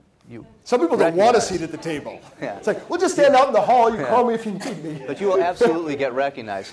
But then again, the burden is put back to you then to say, well, just because it's now 10 times that or 50%, or 40% or whatever it is, now you have to train your management that just because it is so big, you're not going to flip this around. You're not going to change it. And to Todd's point before, if you have a significant headcount reduction, you've got all that lingering expense that goes with it, but you just can't get rid of the real estate just like that either. But again, this is where, when we talked about the communication, where it's our job to make sure that we align with what the business leaders are talking about. And what we're getting at here, going back to this, trying to predictable, consistent earnings, okay? We just talked about the totality of your portfolio, okay? But you take this AT&T building in a sale-leaseback that they've owned since 1965. And if you put money into the building, okay, that goes back and increases that book value if you put money in, but then it just starts going down again, okay? But the thing is, if you're doing this, okay, in this, I don't know why they're doing a sale-leaseback on here, but it probably has to do with managing predictable and consistent earnings. Because otherwise, why not? You just keep owning it. Okay, but somebody said, "Wait a minute, we got a lot of untapped value in this building." And even though, the rent's going to be a whole lot higher than what we pay for expenses now on our income statement, the value is much different. Now, you're the real estate department. Okay, you don't even have to make that decision, even though you know what a great time to sell it. And we can do this, but you may not know if that big gain is what your company wants. Because if you're having this big profitable year, that's the worst time in the world to do it. Okay? But if you're having one of these years and you've got a big gain, this is the type of thing that if you just had a meeting with your CFO or finance department once a year and you just said, I want to just give you a list of the top 10% of the real estate that we own that we could sell for a gain, the top 10% of the highest gains, and the bottom 10% of the biggest losses. Okay? And you just hand that to the CFO. Let me tell you, your stock just went up like this because he puts in that in his drawer of surprise antidotes, those things that happen in a business that you can't account for, and all of a sudden he says, "Boy, we just got hit here with unexpected merger, costs. What can I do to offset that? Because I'm trying to manage to predictable, consistent earnings. Oh." I could do a $100 million gain on selling this building that gets me up around here, okay? Real estate's one of those things that he can have little files in his drawer. So, yes, we talked about the totality of the portfolio and the impact, but just individual assets, both on the gain and the loss side, can be incredibly strategic. And yet in this building, nobody, I presume, I'm making an assumption here, but nobody's moving out. There's no change in the use of the building. There's no change in the operations. It's all financial statement driven. To manage the predictable, consistent earnings, I bet money. Okay? Otherwise, why would you do it? Who cares? Just keep doing what you're doing. Okay. So, equipment, same thing. $2.2 million, less than $220,000. We just want to be consistent because, again, we're not focused on just real estate in this presentation. We're focused on the impact to the totality of it. If we were just focused on real estate, we'd be doing MPV runs for you. But you could see an MPV run probably doesn't mean anything to a CFO. He's probably going to want to get the tax impact, the GAAP impact, the MPV. Who cares? I don't care about the MPV. I want to see straight line rents. Imagine that with straight line rents when you're negotiating a deal. And you're negotiating bumps in a deal and everything else. It's like, who cares? Landlord free rent? Who cares? On my financial statement, you could be cash driven as well. I don't want to underestimate that. But if you're income statement driven, who cares? You're going to straight line it. Just tell me what the average is. Give me a straight rent. Give me a rent that goes like this. I don't care. My financial statements are going to be like that. Okay. So total property, plant, and equipment, is 2655. We don't talk a lot about accrual in the short version. We're not going to probably talk about half of what we had in the book, but we'll pick up the pace. But the thing is, like taxes, we owe the taxes from our income statement. We just haven't paid them yet. You don't pay taxes every time you sell your product. You pay them at certain points in the year. So if you haven't paid it yet, it becomes an accrued expense, something you owe. That's why it's in your liabilities. Okay? So long-term liabilities, that as it relates to this transaction. Total current liabilities, actually, line 12. This is, oh yeah, I didn't see that. And then That should be current there, and this should be long. 350 is actually 200. Or is there math there? I'm sorry? That 350 on line 12. Keep going. Right there is actually add addition to the two above, 20 and 80, 180. Yeah. Let's keep your comments to yourself. Trying to make the numbers work. The numbers weren't working for me. Why? All right. I don't know how that did. We yeah, it's great. It's creative accounting. We just developed this to kind of pop the numbers in like that. And apparently we went a little fast on throwing it together. Okay, so we come down all the way down here to stockholders' equity and retained earnings, and we're not going to talk a lot about that right now. So let's see. I think we may have made another mistake because I don't see our lease on here. I see our tenant improvements in the equipment. Where's the lease? Is the lease on the balance sheet? Is it on the balance sheet? It's off the balance sheet. Oh, it's off the balance sheet. Oh, that's what on and off balance sheet is. Okay? It's not like a real complicated thing. It's not on the balance sheet. That's why a lot of companies like leasing space. Because you know what? If you could lease 100% of your space, you won't have any real estate on your balance sheet. And generally, okay, you don't want things on your balance sheet that don't directly relate to your product, okay? Because it just bogs you down. Because most people consider the balance sheet to be the best representation of your company's financial health, what you own and what you owe. So the thing is, if you can get things that you have obligations for off your balance sheet, especially if they don't directly relate to like raw materials and your product, you want to do that. So generally, if things don't relate to your core business, you don't want them on your balance sheet. Now, there's a lot of other reasons. A manufacturing facility, you could argue that relates pretty closely to your product, and you oftentimes would want to own that rather than lease that for control purposes and flexibility purposes. So it's like, okay, well, that's fine. That's to have it on here. But if you have sales offices that you just, you're going to test a market or something, why load up your balance sheet with that? Just do a lease. And that's why companies like leasing space, because it keeps it off the balance sheet. Yeah, Mariella. I just wanted to make the comment that the owned real estate will be on the balance sheet. Your owned real estate will be. This is an operating lease, and that's why we're trying to show a representation of the same 50,000 square feet, what it looks like if you lease it, and then what it looks like if you own it. So it's 10:15 now.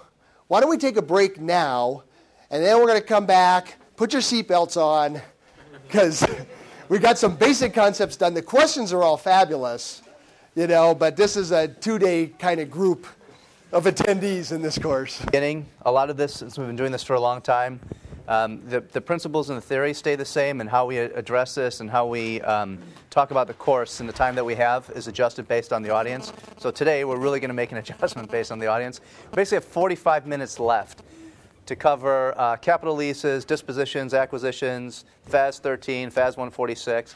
So what we're going to do is we're going to do a much more condensed version. And again, I think we're going on the route of more theory versus the analytics of it.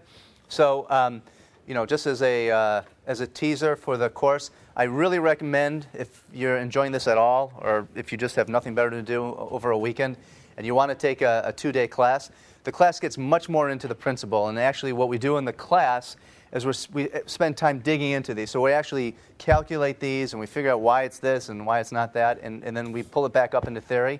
So there's a big chunk of this that, unfortunately, we're just not going to be able to do. So what we're going to do is we're going to finish up and talk about the difference between the operating lease and a purchase. We're going to get a little bit into subleasing and deal with some of the FAS and the GAAP practices associated with that. Just touch on the capital lease and then touch on the disposition. So again, we're going to focus on the theory. We're going to end with probably 10 minutes of questions. And again, I think so you're getting a good taste of what the course is like. And again, if this is something that you really want to dig into deeper, I would just recommend going with a 2-day. Okay? All right, so now we have 40 minutes to finish the class. So here's the movie version. So just getting back to the impact here, we finished with the operating lease. Okay, the balance sheet impact. There's nothing about the lease that goes on the balance sheet, but in this transaction, we had the assets at the end of the year from the equipment and the real estate tenant improvements that reflected this number, and there were no liabilities associated with this because we didn't take out any loans on this.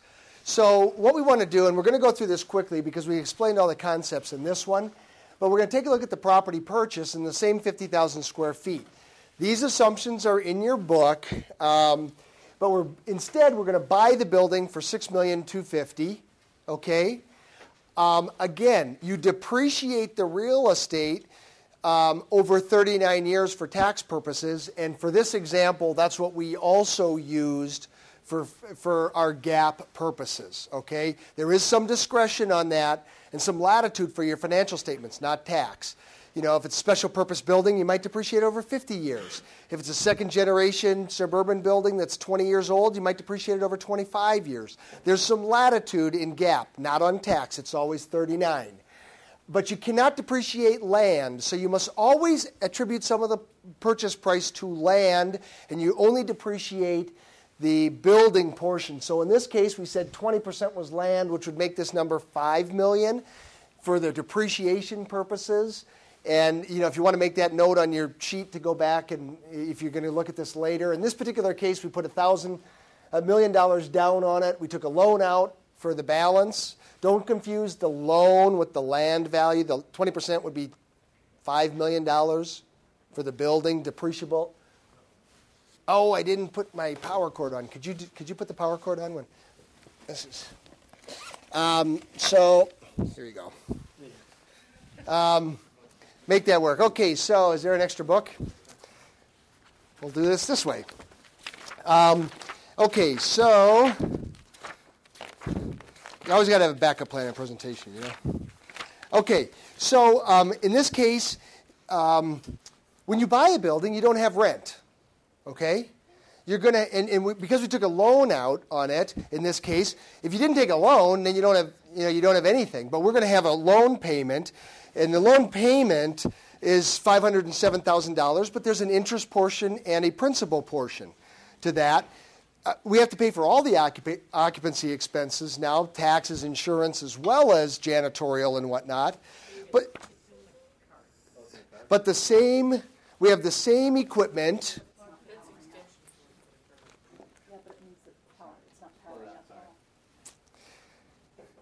We have the same equipment, and then the depreciation number here, that's the $5 million depreciated over 39 years.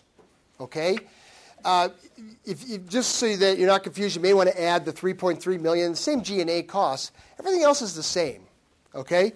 So if you flip then to the income statement, okay, there's nothing that's going to change in revenue. You're just deciding whether you're going to lease the building or buy the building. Okay? But on the expense side, how much do you have in rent? Zero, right? You own the building. You don't pay rent, all right? But you do have operating expenses, which are going to be a little bit more. They're $600,000 because you're paying for the insurance and taxes now as well. Then you get to depreciation, okay? You have a depreciation expense on the real estate of $128. That's the $5 million divided by 39 years. You have the same $220, and by the way, the TIs are came with the purchase price of the building. You have the same $220 for equipment, so you have total depreciation expense of $348. Okay? Operating expenses are just the expenses of the business. Operating interest expense, that's the interest expense on your loan. Okay? So then you have your $3.3 million G&A, and you can see that your total operating expenses are $4.7 million. So you have a profit from operations of $1.6 million. And the last example was $1.5 million, and we intentionally created these to be close because we're not trying. The worst thing you could do is walk out of this room and say, "Well, I just took a course and it was much. We had much more profits leasing rather than owning." Do you have a problem? What's your password? Yeah, here. Let me just. Is the mic on? Is the mic on? Okay. So we've intentionally structured these so that the impact here on profits is about the same. That's not the point of this example. The point of this example is what's the impact of the financial statement. So coming back to the income statement, if you purchase the building, what's the impact? Well, for rent in the purchase, it's 0. Operating expenses, okay, that's $600. There's a little bit more because we have to pay all of it. But from the income statement standpoint, we also have depreciation, which the total depreciation, because we totaled it up here as well, is $348. And because we financed it, interest is also on the income statement. Okay? So that's $470. Okay? So now the thing is, even though you don't have rent when you buy a building, and we talked about rent, you're only going to find rent on the income statement. It doesn't mean that you don't have an expense component to buying a building too. All right? So if you were income statement driven, meaning your company's focused on profits, and they say, well, I don't know, should we buy or should we lease? There's still not an obvious answer. Because one of the questions is, are we going to finance it or are we going to pay cash?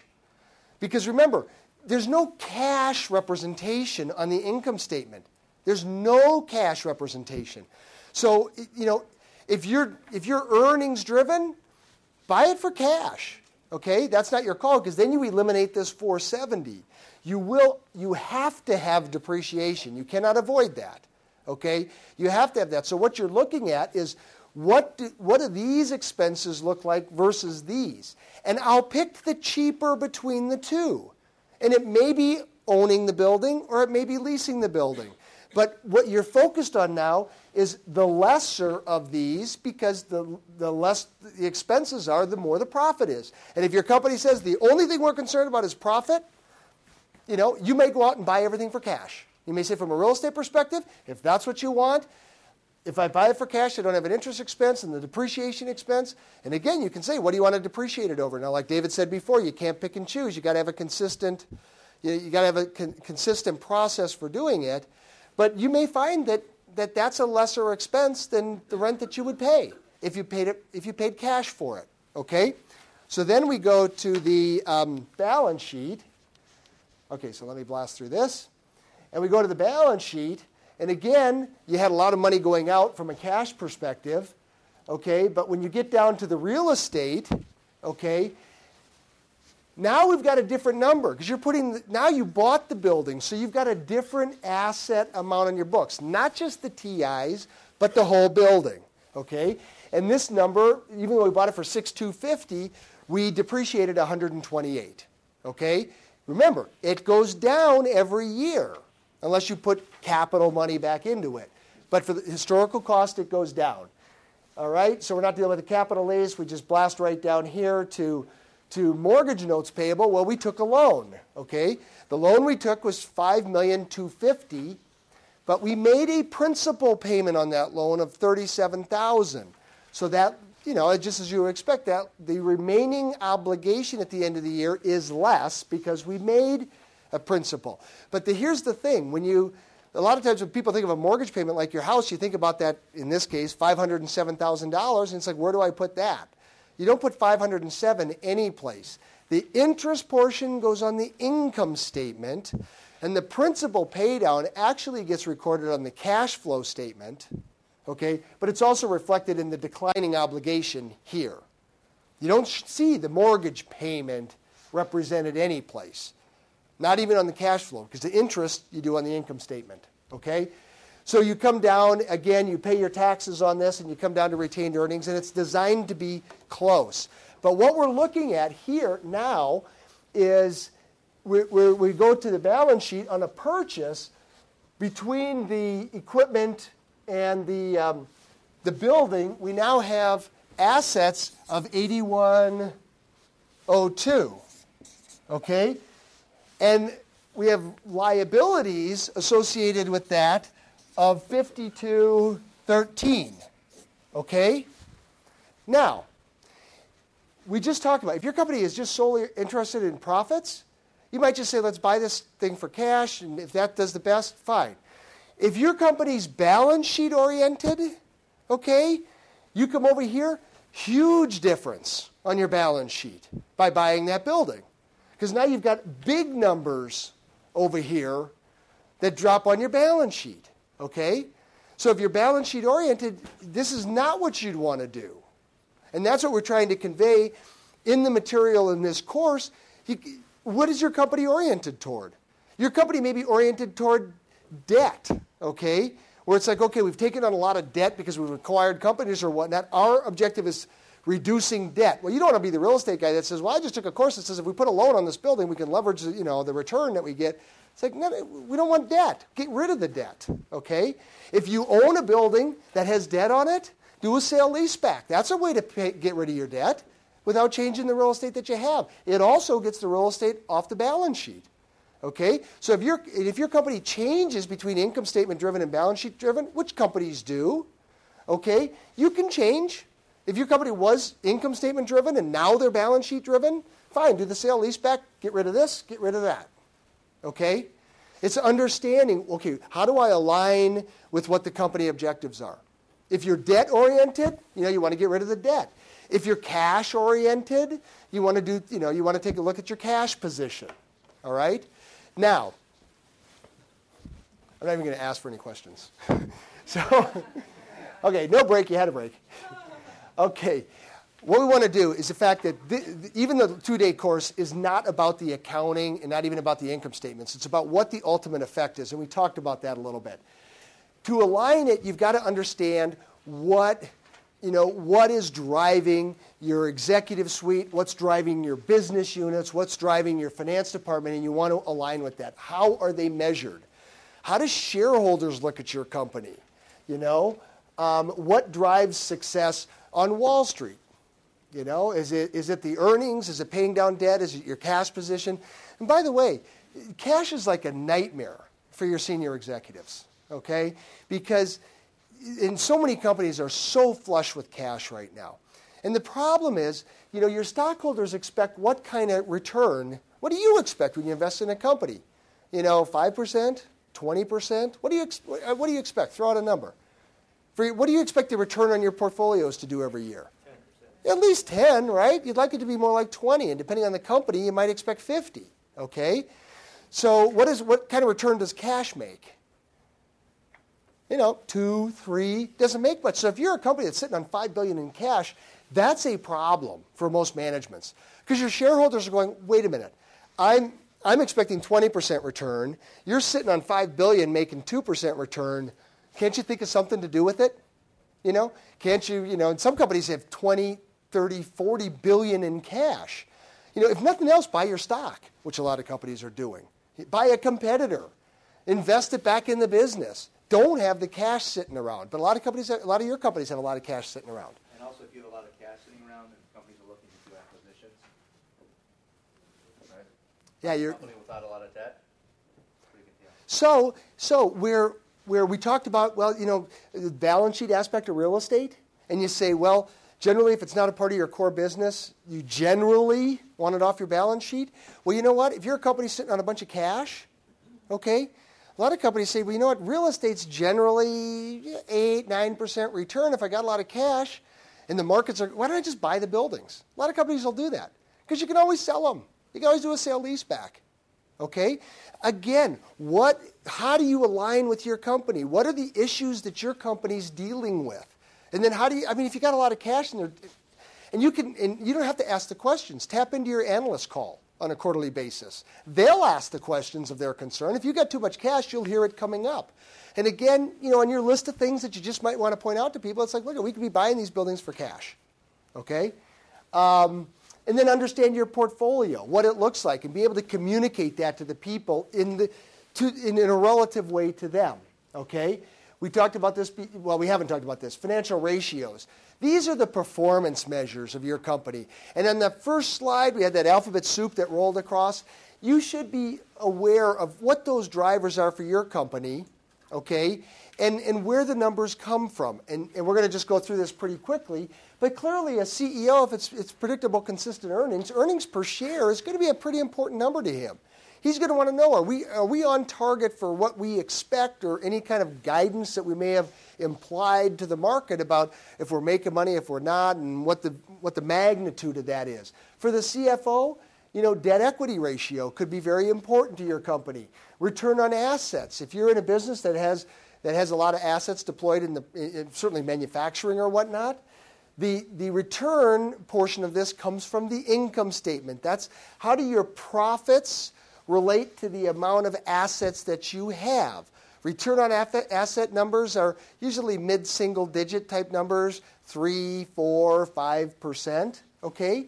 But if you're a company that has a 3% return on assets, and if you're General Motors and you have a 3% return on assets and Toyota has a 7% return on assets, General Motors is operating much more efficiently. They're getting much more profit out of the money they got tied up in their assets that General Motors is. So if General Motors has to change that from the real estate department, what contribution could you make?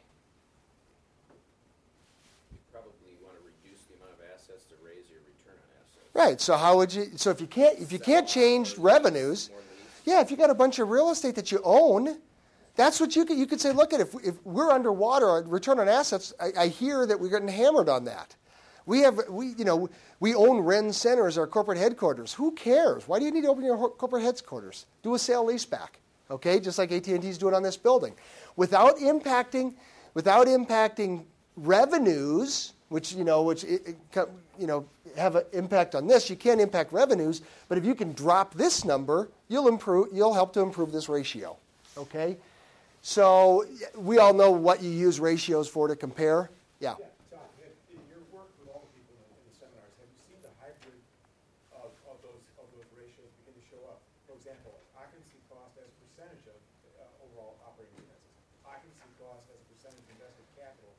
Oh, absolutely.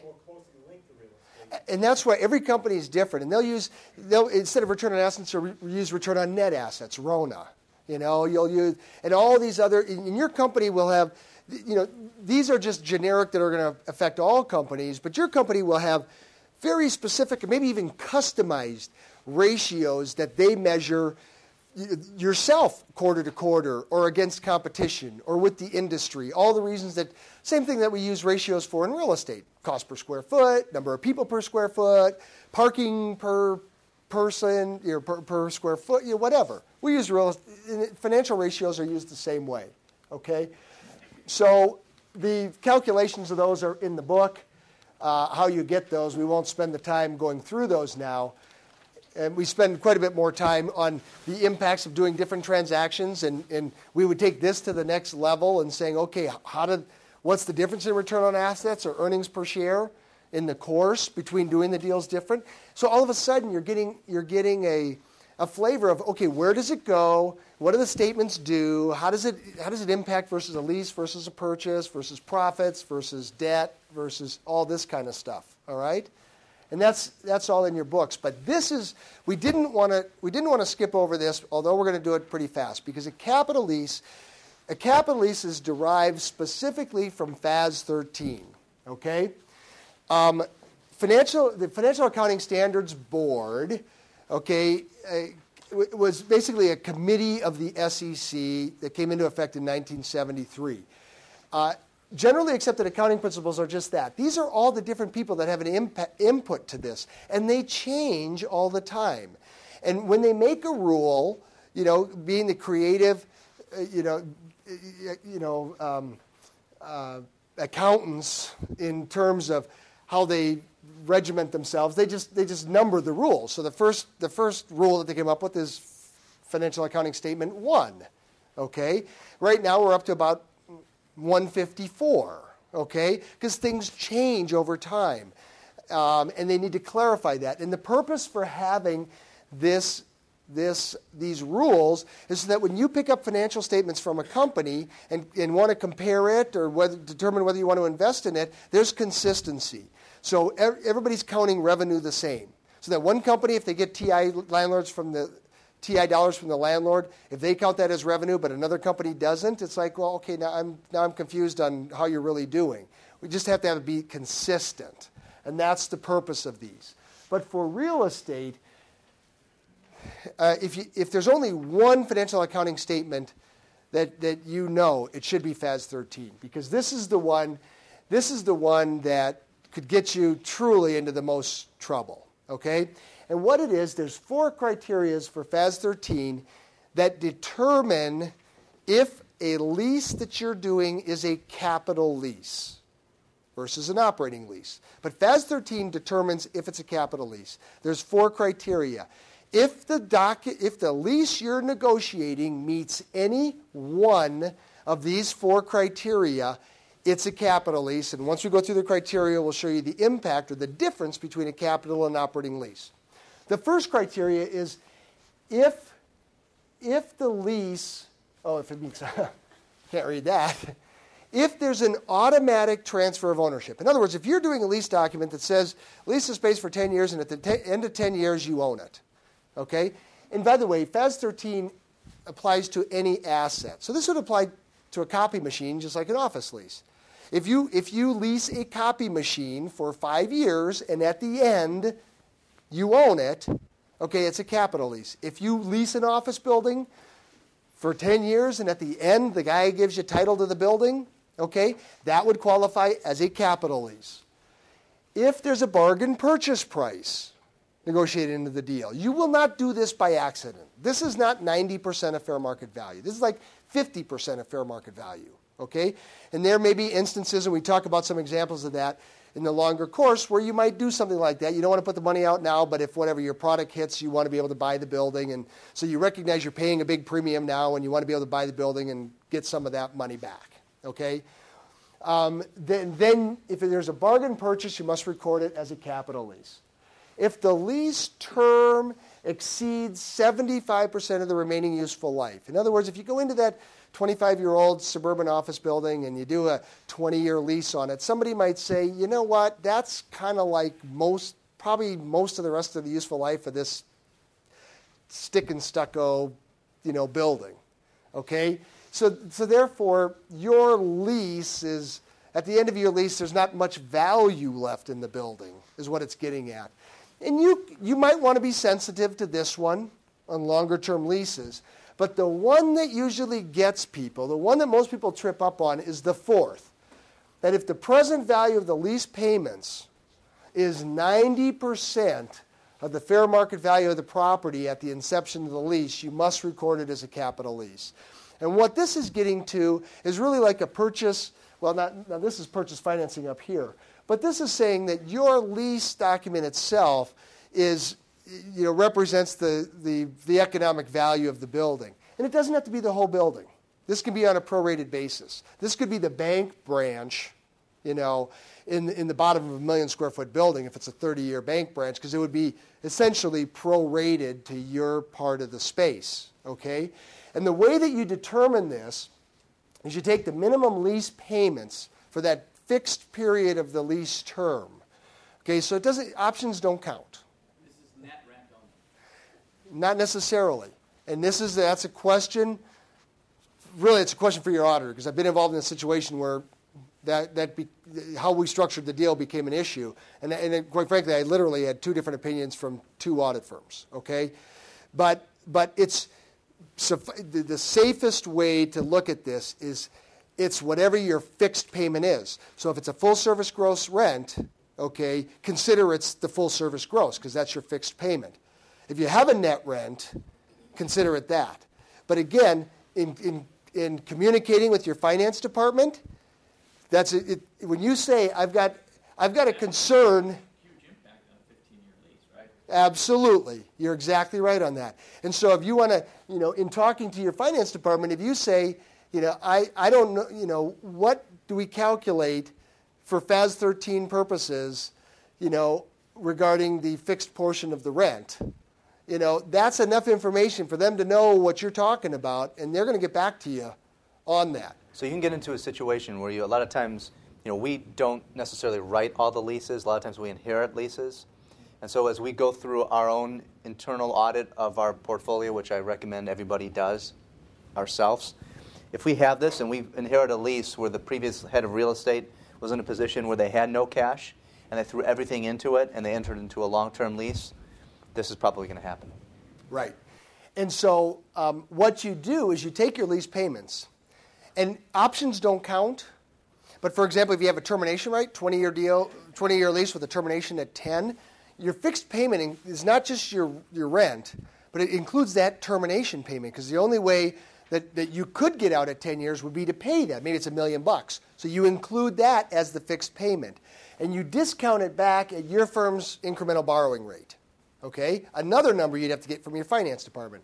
So whatever they can borrow at? Whatever they can borrow Yeah, whatever your firm's incremental borrowing rate is. So what their bond rate might be? Could be. It's going to be a 4, 5, 6% number for the companies in this room. You asked the finance company what rate to use. Yeah. But again, to Todd's point, it's at the inception of the lease, and the numbers change. So it's not what it is today. Right. It's what it was when you entered into the lease. Yeah. Mark. Let me refer to quickly minimum lease payments. So lease, let's say that increases every year by 3%, you get your 3% bumps. What are you referring to with minimum lease payments? Well, for the purposes for accounting purposes, if you've got a CPI, for example, you would use today's CPI and escalate your rent at that. Okay, so it's not minimum, it's not the lowest of all your lease payments. You're taking the incomes for the rental stream. Right. If you have a minimum and a max, that the increase would be, it would be the minimum increase. Increase, not payment, but increase. It's a difference. The reason I'm asking, you say minimum lease payments. First year you're paying $100,000. Second year you're paying. Oh no, it's for the whole term. Yeah. Okay. Yeah. So if it's an escalating rent, you do the minimum lease for the whole term. Yeah. So if it's a 20-year lease and it's a 10-year termination, you can discount back from the termination. Right. You only do the 10 years because that's the fixed term, but you got to include that termination penalty. Okay? Yeah. And this is independent of any TIs the tenant may invest in the space. That you separate from your lease? If you put in another $500,000 after you enter into your lease agreement, yeah, that's separate from this. Separate, different. Yeah. Okay? So, the point is, if you're doing a 15-year lease, you better be running this test. Well, actually, no matter what term lease you do, you should do this test. And in your lease file, you should have a capital lease test on every single lease you do, because 90% of the leases, it's not going to happen. But again, if you ever get audited, which is really uncomfortable, and you have capital lease tests for some and not for others. We talked about consistency, so no surprises. You got to show consistency, and it's not going to happen. So as part of when you do your lease analysis, or when you have your partners do a lease analysis, just do the quick test. It's really simple to do, and as long as you have it in there, then you're safe. Yeah, for the Boeing company, we do a FAS 13 test on every single lease. We just did a 300 square foot executive suite in Beijing, and we had to do a FAS 13 test on that. Every single one, and Boeing audits quarterly. So, okay. I thought you'd only be looking at this for single tenant type buildings. No. Sale-leaseback scenario. No. A multi-tenanted building. Yep. And you're only, let's say, 1% of that building. Yep. So you've got to then come up with what you believe the fair market value of this building Yep. is at that point in time. Yep. Boy, that is like really. Do you have to hire an auditor to do that? No. Or am I appraisal? No, you don't. No, you can. You'd say $450 a foot is what the You have to have comps. Yeah, I mean, You have to have comps because remember, this is an accounting test, not like an investment decision. Okay, it's an accounting test, so it has to pass an auditor. Okay, so if you can show that, okay, here's some comparable lease transactions and here's some comparable sale transactions, and we are within that range, that'll pass. Okay. because the likelihood of you actually getting audited by an external source, if you have a consistent process and methodology through this, is very minimal, right? As long as you have the stuff in the file, trust me, because you get into this thing, we didn't even talk about it today, is materiality. And we can't. So, moving forward with the... I'm going to talk about materiality for 15 minutes. Moving forward with the movie, if you meet any one of those criteria, okay, you must record this lease on your financial statements like you bought the building. We're not, now you did a 15-year lease, we're not talking up here anymore, we're talking down here, okay? You must record it like you own, like you bought the building, okay? Space, correct, in a multi-tenant. Or the space, that piece of space. So what that means is you're going to have an asset on your balance sheet. You're going to have a loan, a liability on your balance sheet, but you will never have title to this, and you in fact did not take out a loan for this, but you've got to record a loan. You must record principal and interest payments, not rent. So you're down here on the interest, okay? Amortized over the term or amortized over the useful life? For which?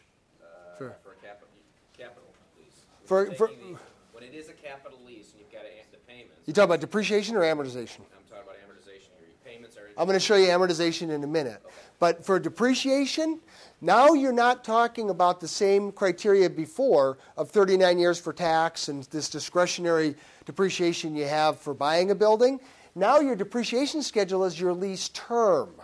Okay? So if you do a 15-year lease that has, that you're now depreciating, okay, is that depreciation number going to be higher or lower than if you were depreciating over 39 years? It's going to be a lot higher, right? It's going to be over twice as high because 15, 30. If you were doing 20, it'd be about half. What is that going to do to your profits? That's going to slam your profits. If this depreciation number here doubles, to 700 rather than 350, you just slammed your profits, and yet you don't even own the building. And if you're balance sheet sensitive and you drop an asset on when you don't even own it, okay, it's not that you wouldn't do them or that you don't even have them, okay? But it's a big impact if you get into a capital lease, okay? And it's substance over form, which is a fundamental accounting principle, meaning that if you've got a situation with an automatic transfer of ownership or bargain purchase price, they're saying effectively the substance of that is that you're buying the building. And those are the rules that they set up for buying it. But this is how you structure that. And by the way, the document looks just like any other lease that you would do. In fact, the only difference in the whole document might be just the term. All the other terms of the document may be the same. Let's say you have a flat rent, okay? And you just go from a 15-year term to a 20-year term. Boom, it pops the capital lease. And that's the only difference. It's the only thing you'd see different. It's not like it says capital lease at the top of it. It's just a lease. So the landlord, in this case, going back, let's take an example where we do a 20-year deal.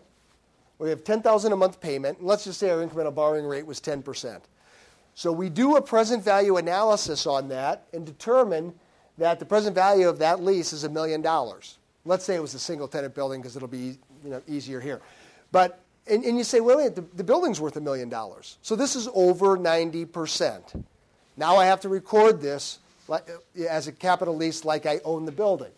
The landlord gets a rent payment of $10,000 a month. That's the cash part of the transaction. But not on your books, not on your financial statements. What you're recording is the interest on your books, okay? And you're recording the depreciation on your income statement, okay? You're also putting on your balance sheet the $1 million. And for the loan purposes, you have to put it on your balance sheet as though you 100% finance this internally, okay? This is all in your book, so we're going through pretty quick on this. So the impact is the revenue. There's no change to your revenue, but on the expense side, for the capital lease, you have an expense now. The 93 comes from your interest, okay? The asset depreciation, the 51, came from, do I have the depreciation up here? No, but that's that, the $1 million divided by 20 years. In this case, that's the 51. So your total expenses on your lease, on your income statement, because expenses are income statement, is 145. And yet the lease itself, the rent expenses would have only been 120. Okay? So effectively, you've hit your profit line by that amount of money. You're still paying the landlord the $10,000. On your balance sheet, okay, and you don't own this building, you're never going to own this. Well, of course, if it's an automatic transfer, you will, or if there's a bargain purchase, you might. But you have to record $1 million asset on your balance sheet, less the depreciation at the end of the year.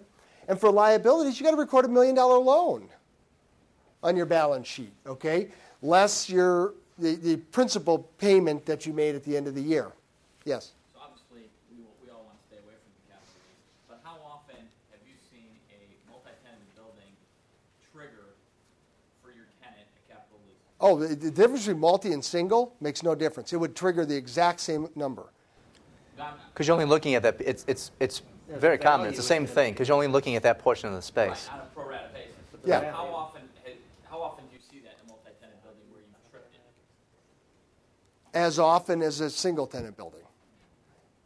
Because usually it's a matter of somebody either understanding this or not. If they're not, you're not going to understand this for single tenant buildings and miss it for multi-tenant buildings. If you understand it, you're going to understand it regardless of the lease. No, I get that, but I'm saying how often in your practice have you thrown the flag out to your tenant and said, "Oh, hey, this is going to trip the capital lease on a multi-tenanted building"? Well, how often is a little bit of a misnomer because it goes with how often are you doing 15, 20-year leases, and so as a percent of a person's portfolio, that's a small amount. How many times in a room like this is this a surprise to people?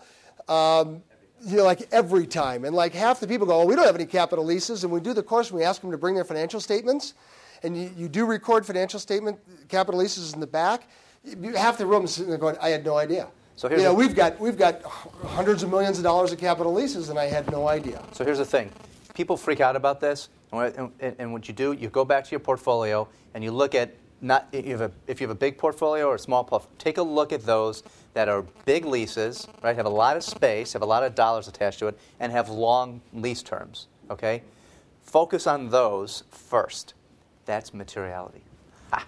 So you talk about, okay, bucko, we're at 11:25. This is relevant. Look at those top tier first. And then if you think you have a problem based on those four tests, and the last one is the one that usually hits the most, that's when you walk it over to your treasurer's office.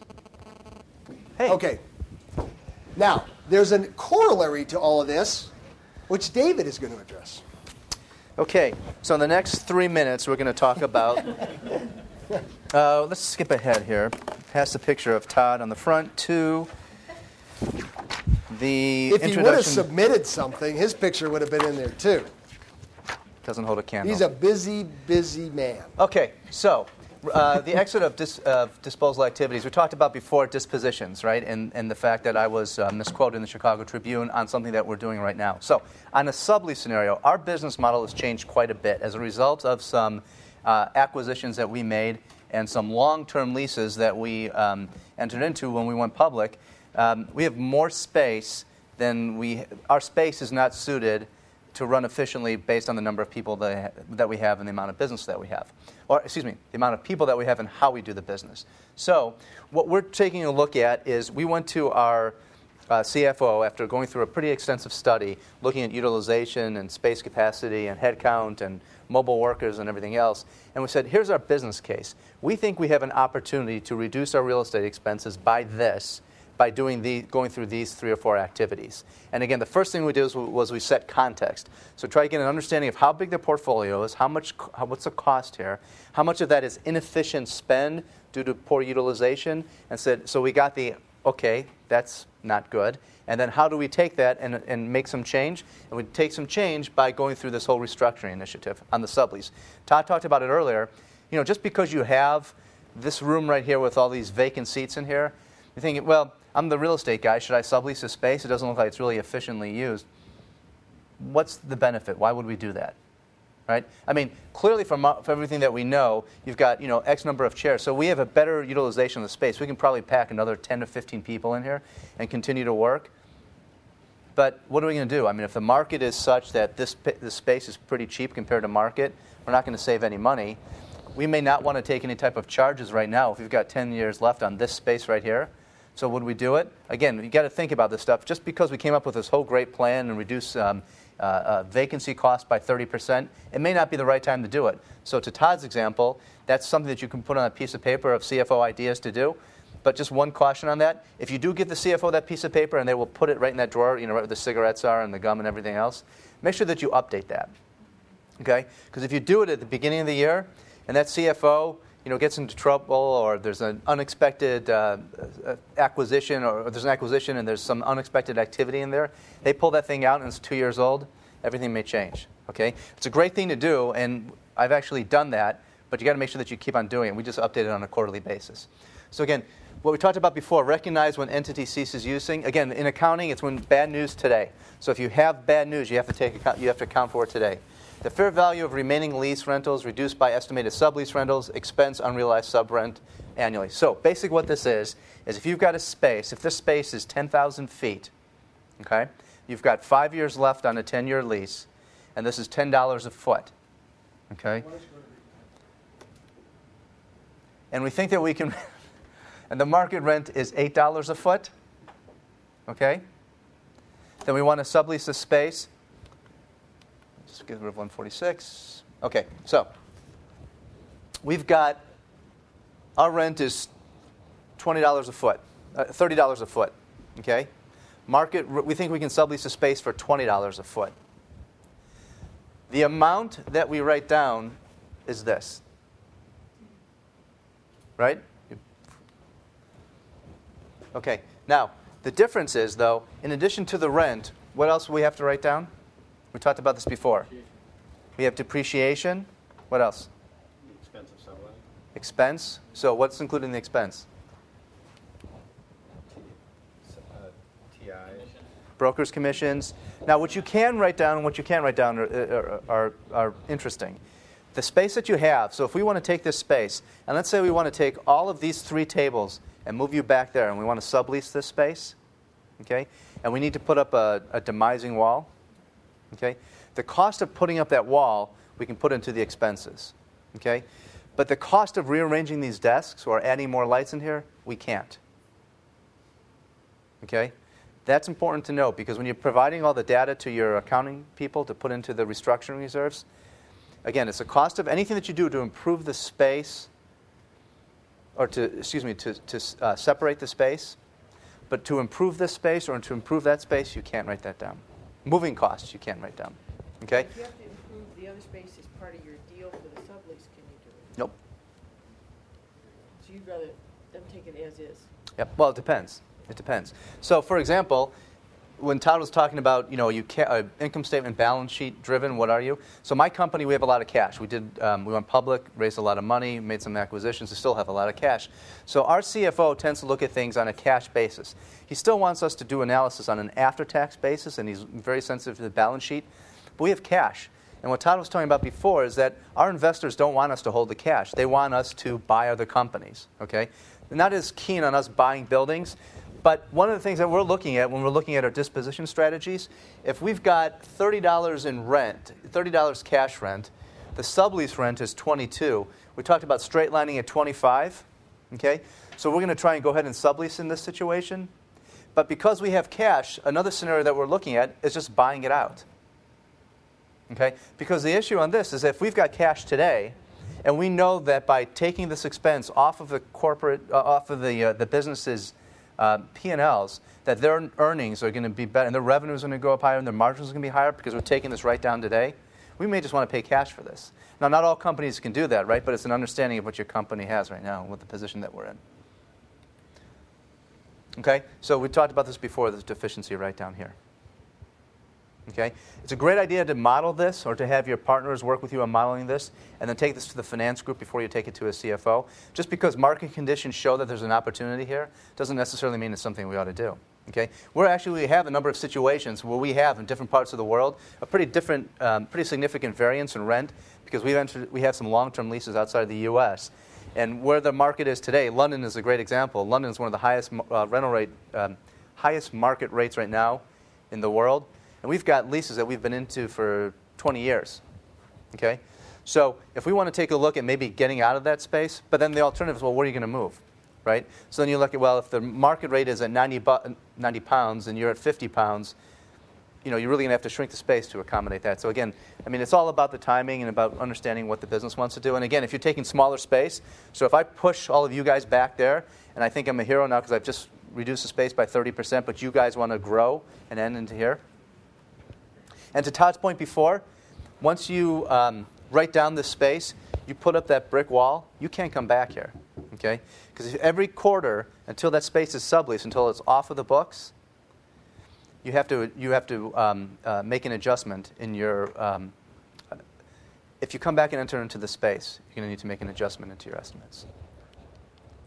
Okay, difference here between the capital lease and the operating lease we talked about before. Remember, Todd talked about depreciation. This is just an asset. So whether it's a property, whether it's a building, an airplane, or whatever it may be. Okay. So we've got here the sublease rent, nothing new compared to what the cash rent is, and our GAAP rent here. Subleasing on a capital lease. So if you have a capital lease, okay, and we sublease a portion of that space, does it stay a capital lease, or does it flip to an operating lease? So you think I've got a space at the AT&T building in Chicago. And we found out, because we took this course, we went back and talked to our finance people, that this is actually a capital lease. Okay? But the good news is we've subleased 40% of this. Does this change how this is treated on the books at all? As if it's still 90% of the value of the... Nope, still a capital lease.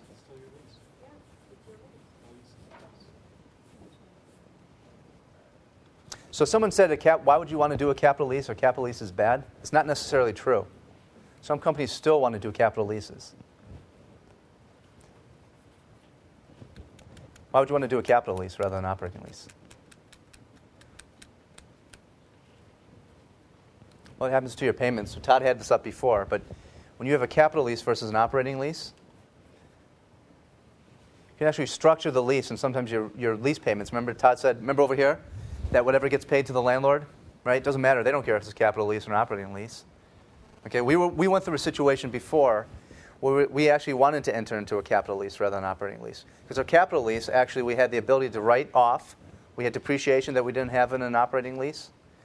And our net number was actually lower than it would be on an operating lease. So we wanted to go with a capital lease. And because of depreciation. Don't your expenses go down over time on the capital lease, so it would show more favorable... Yeah.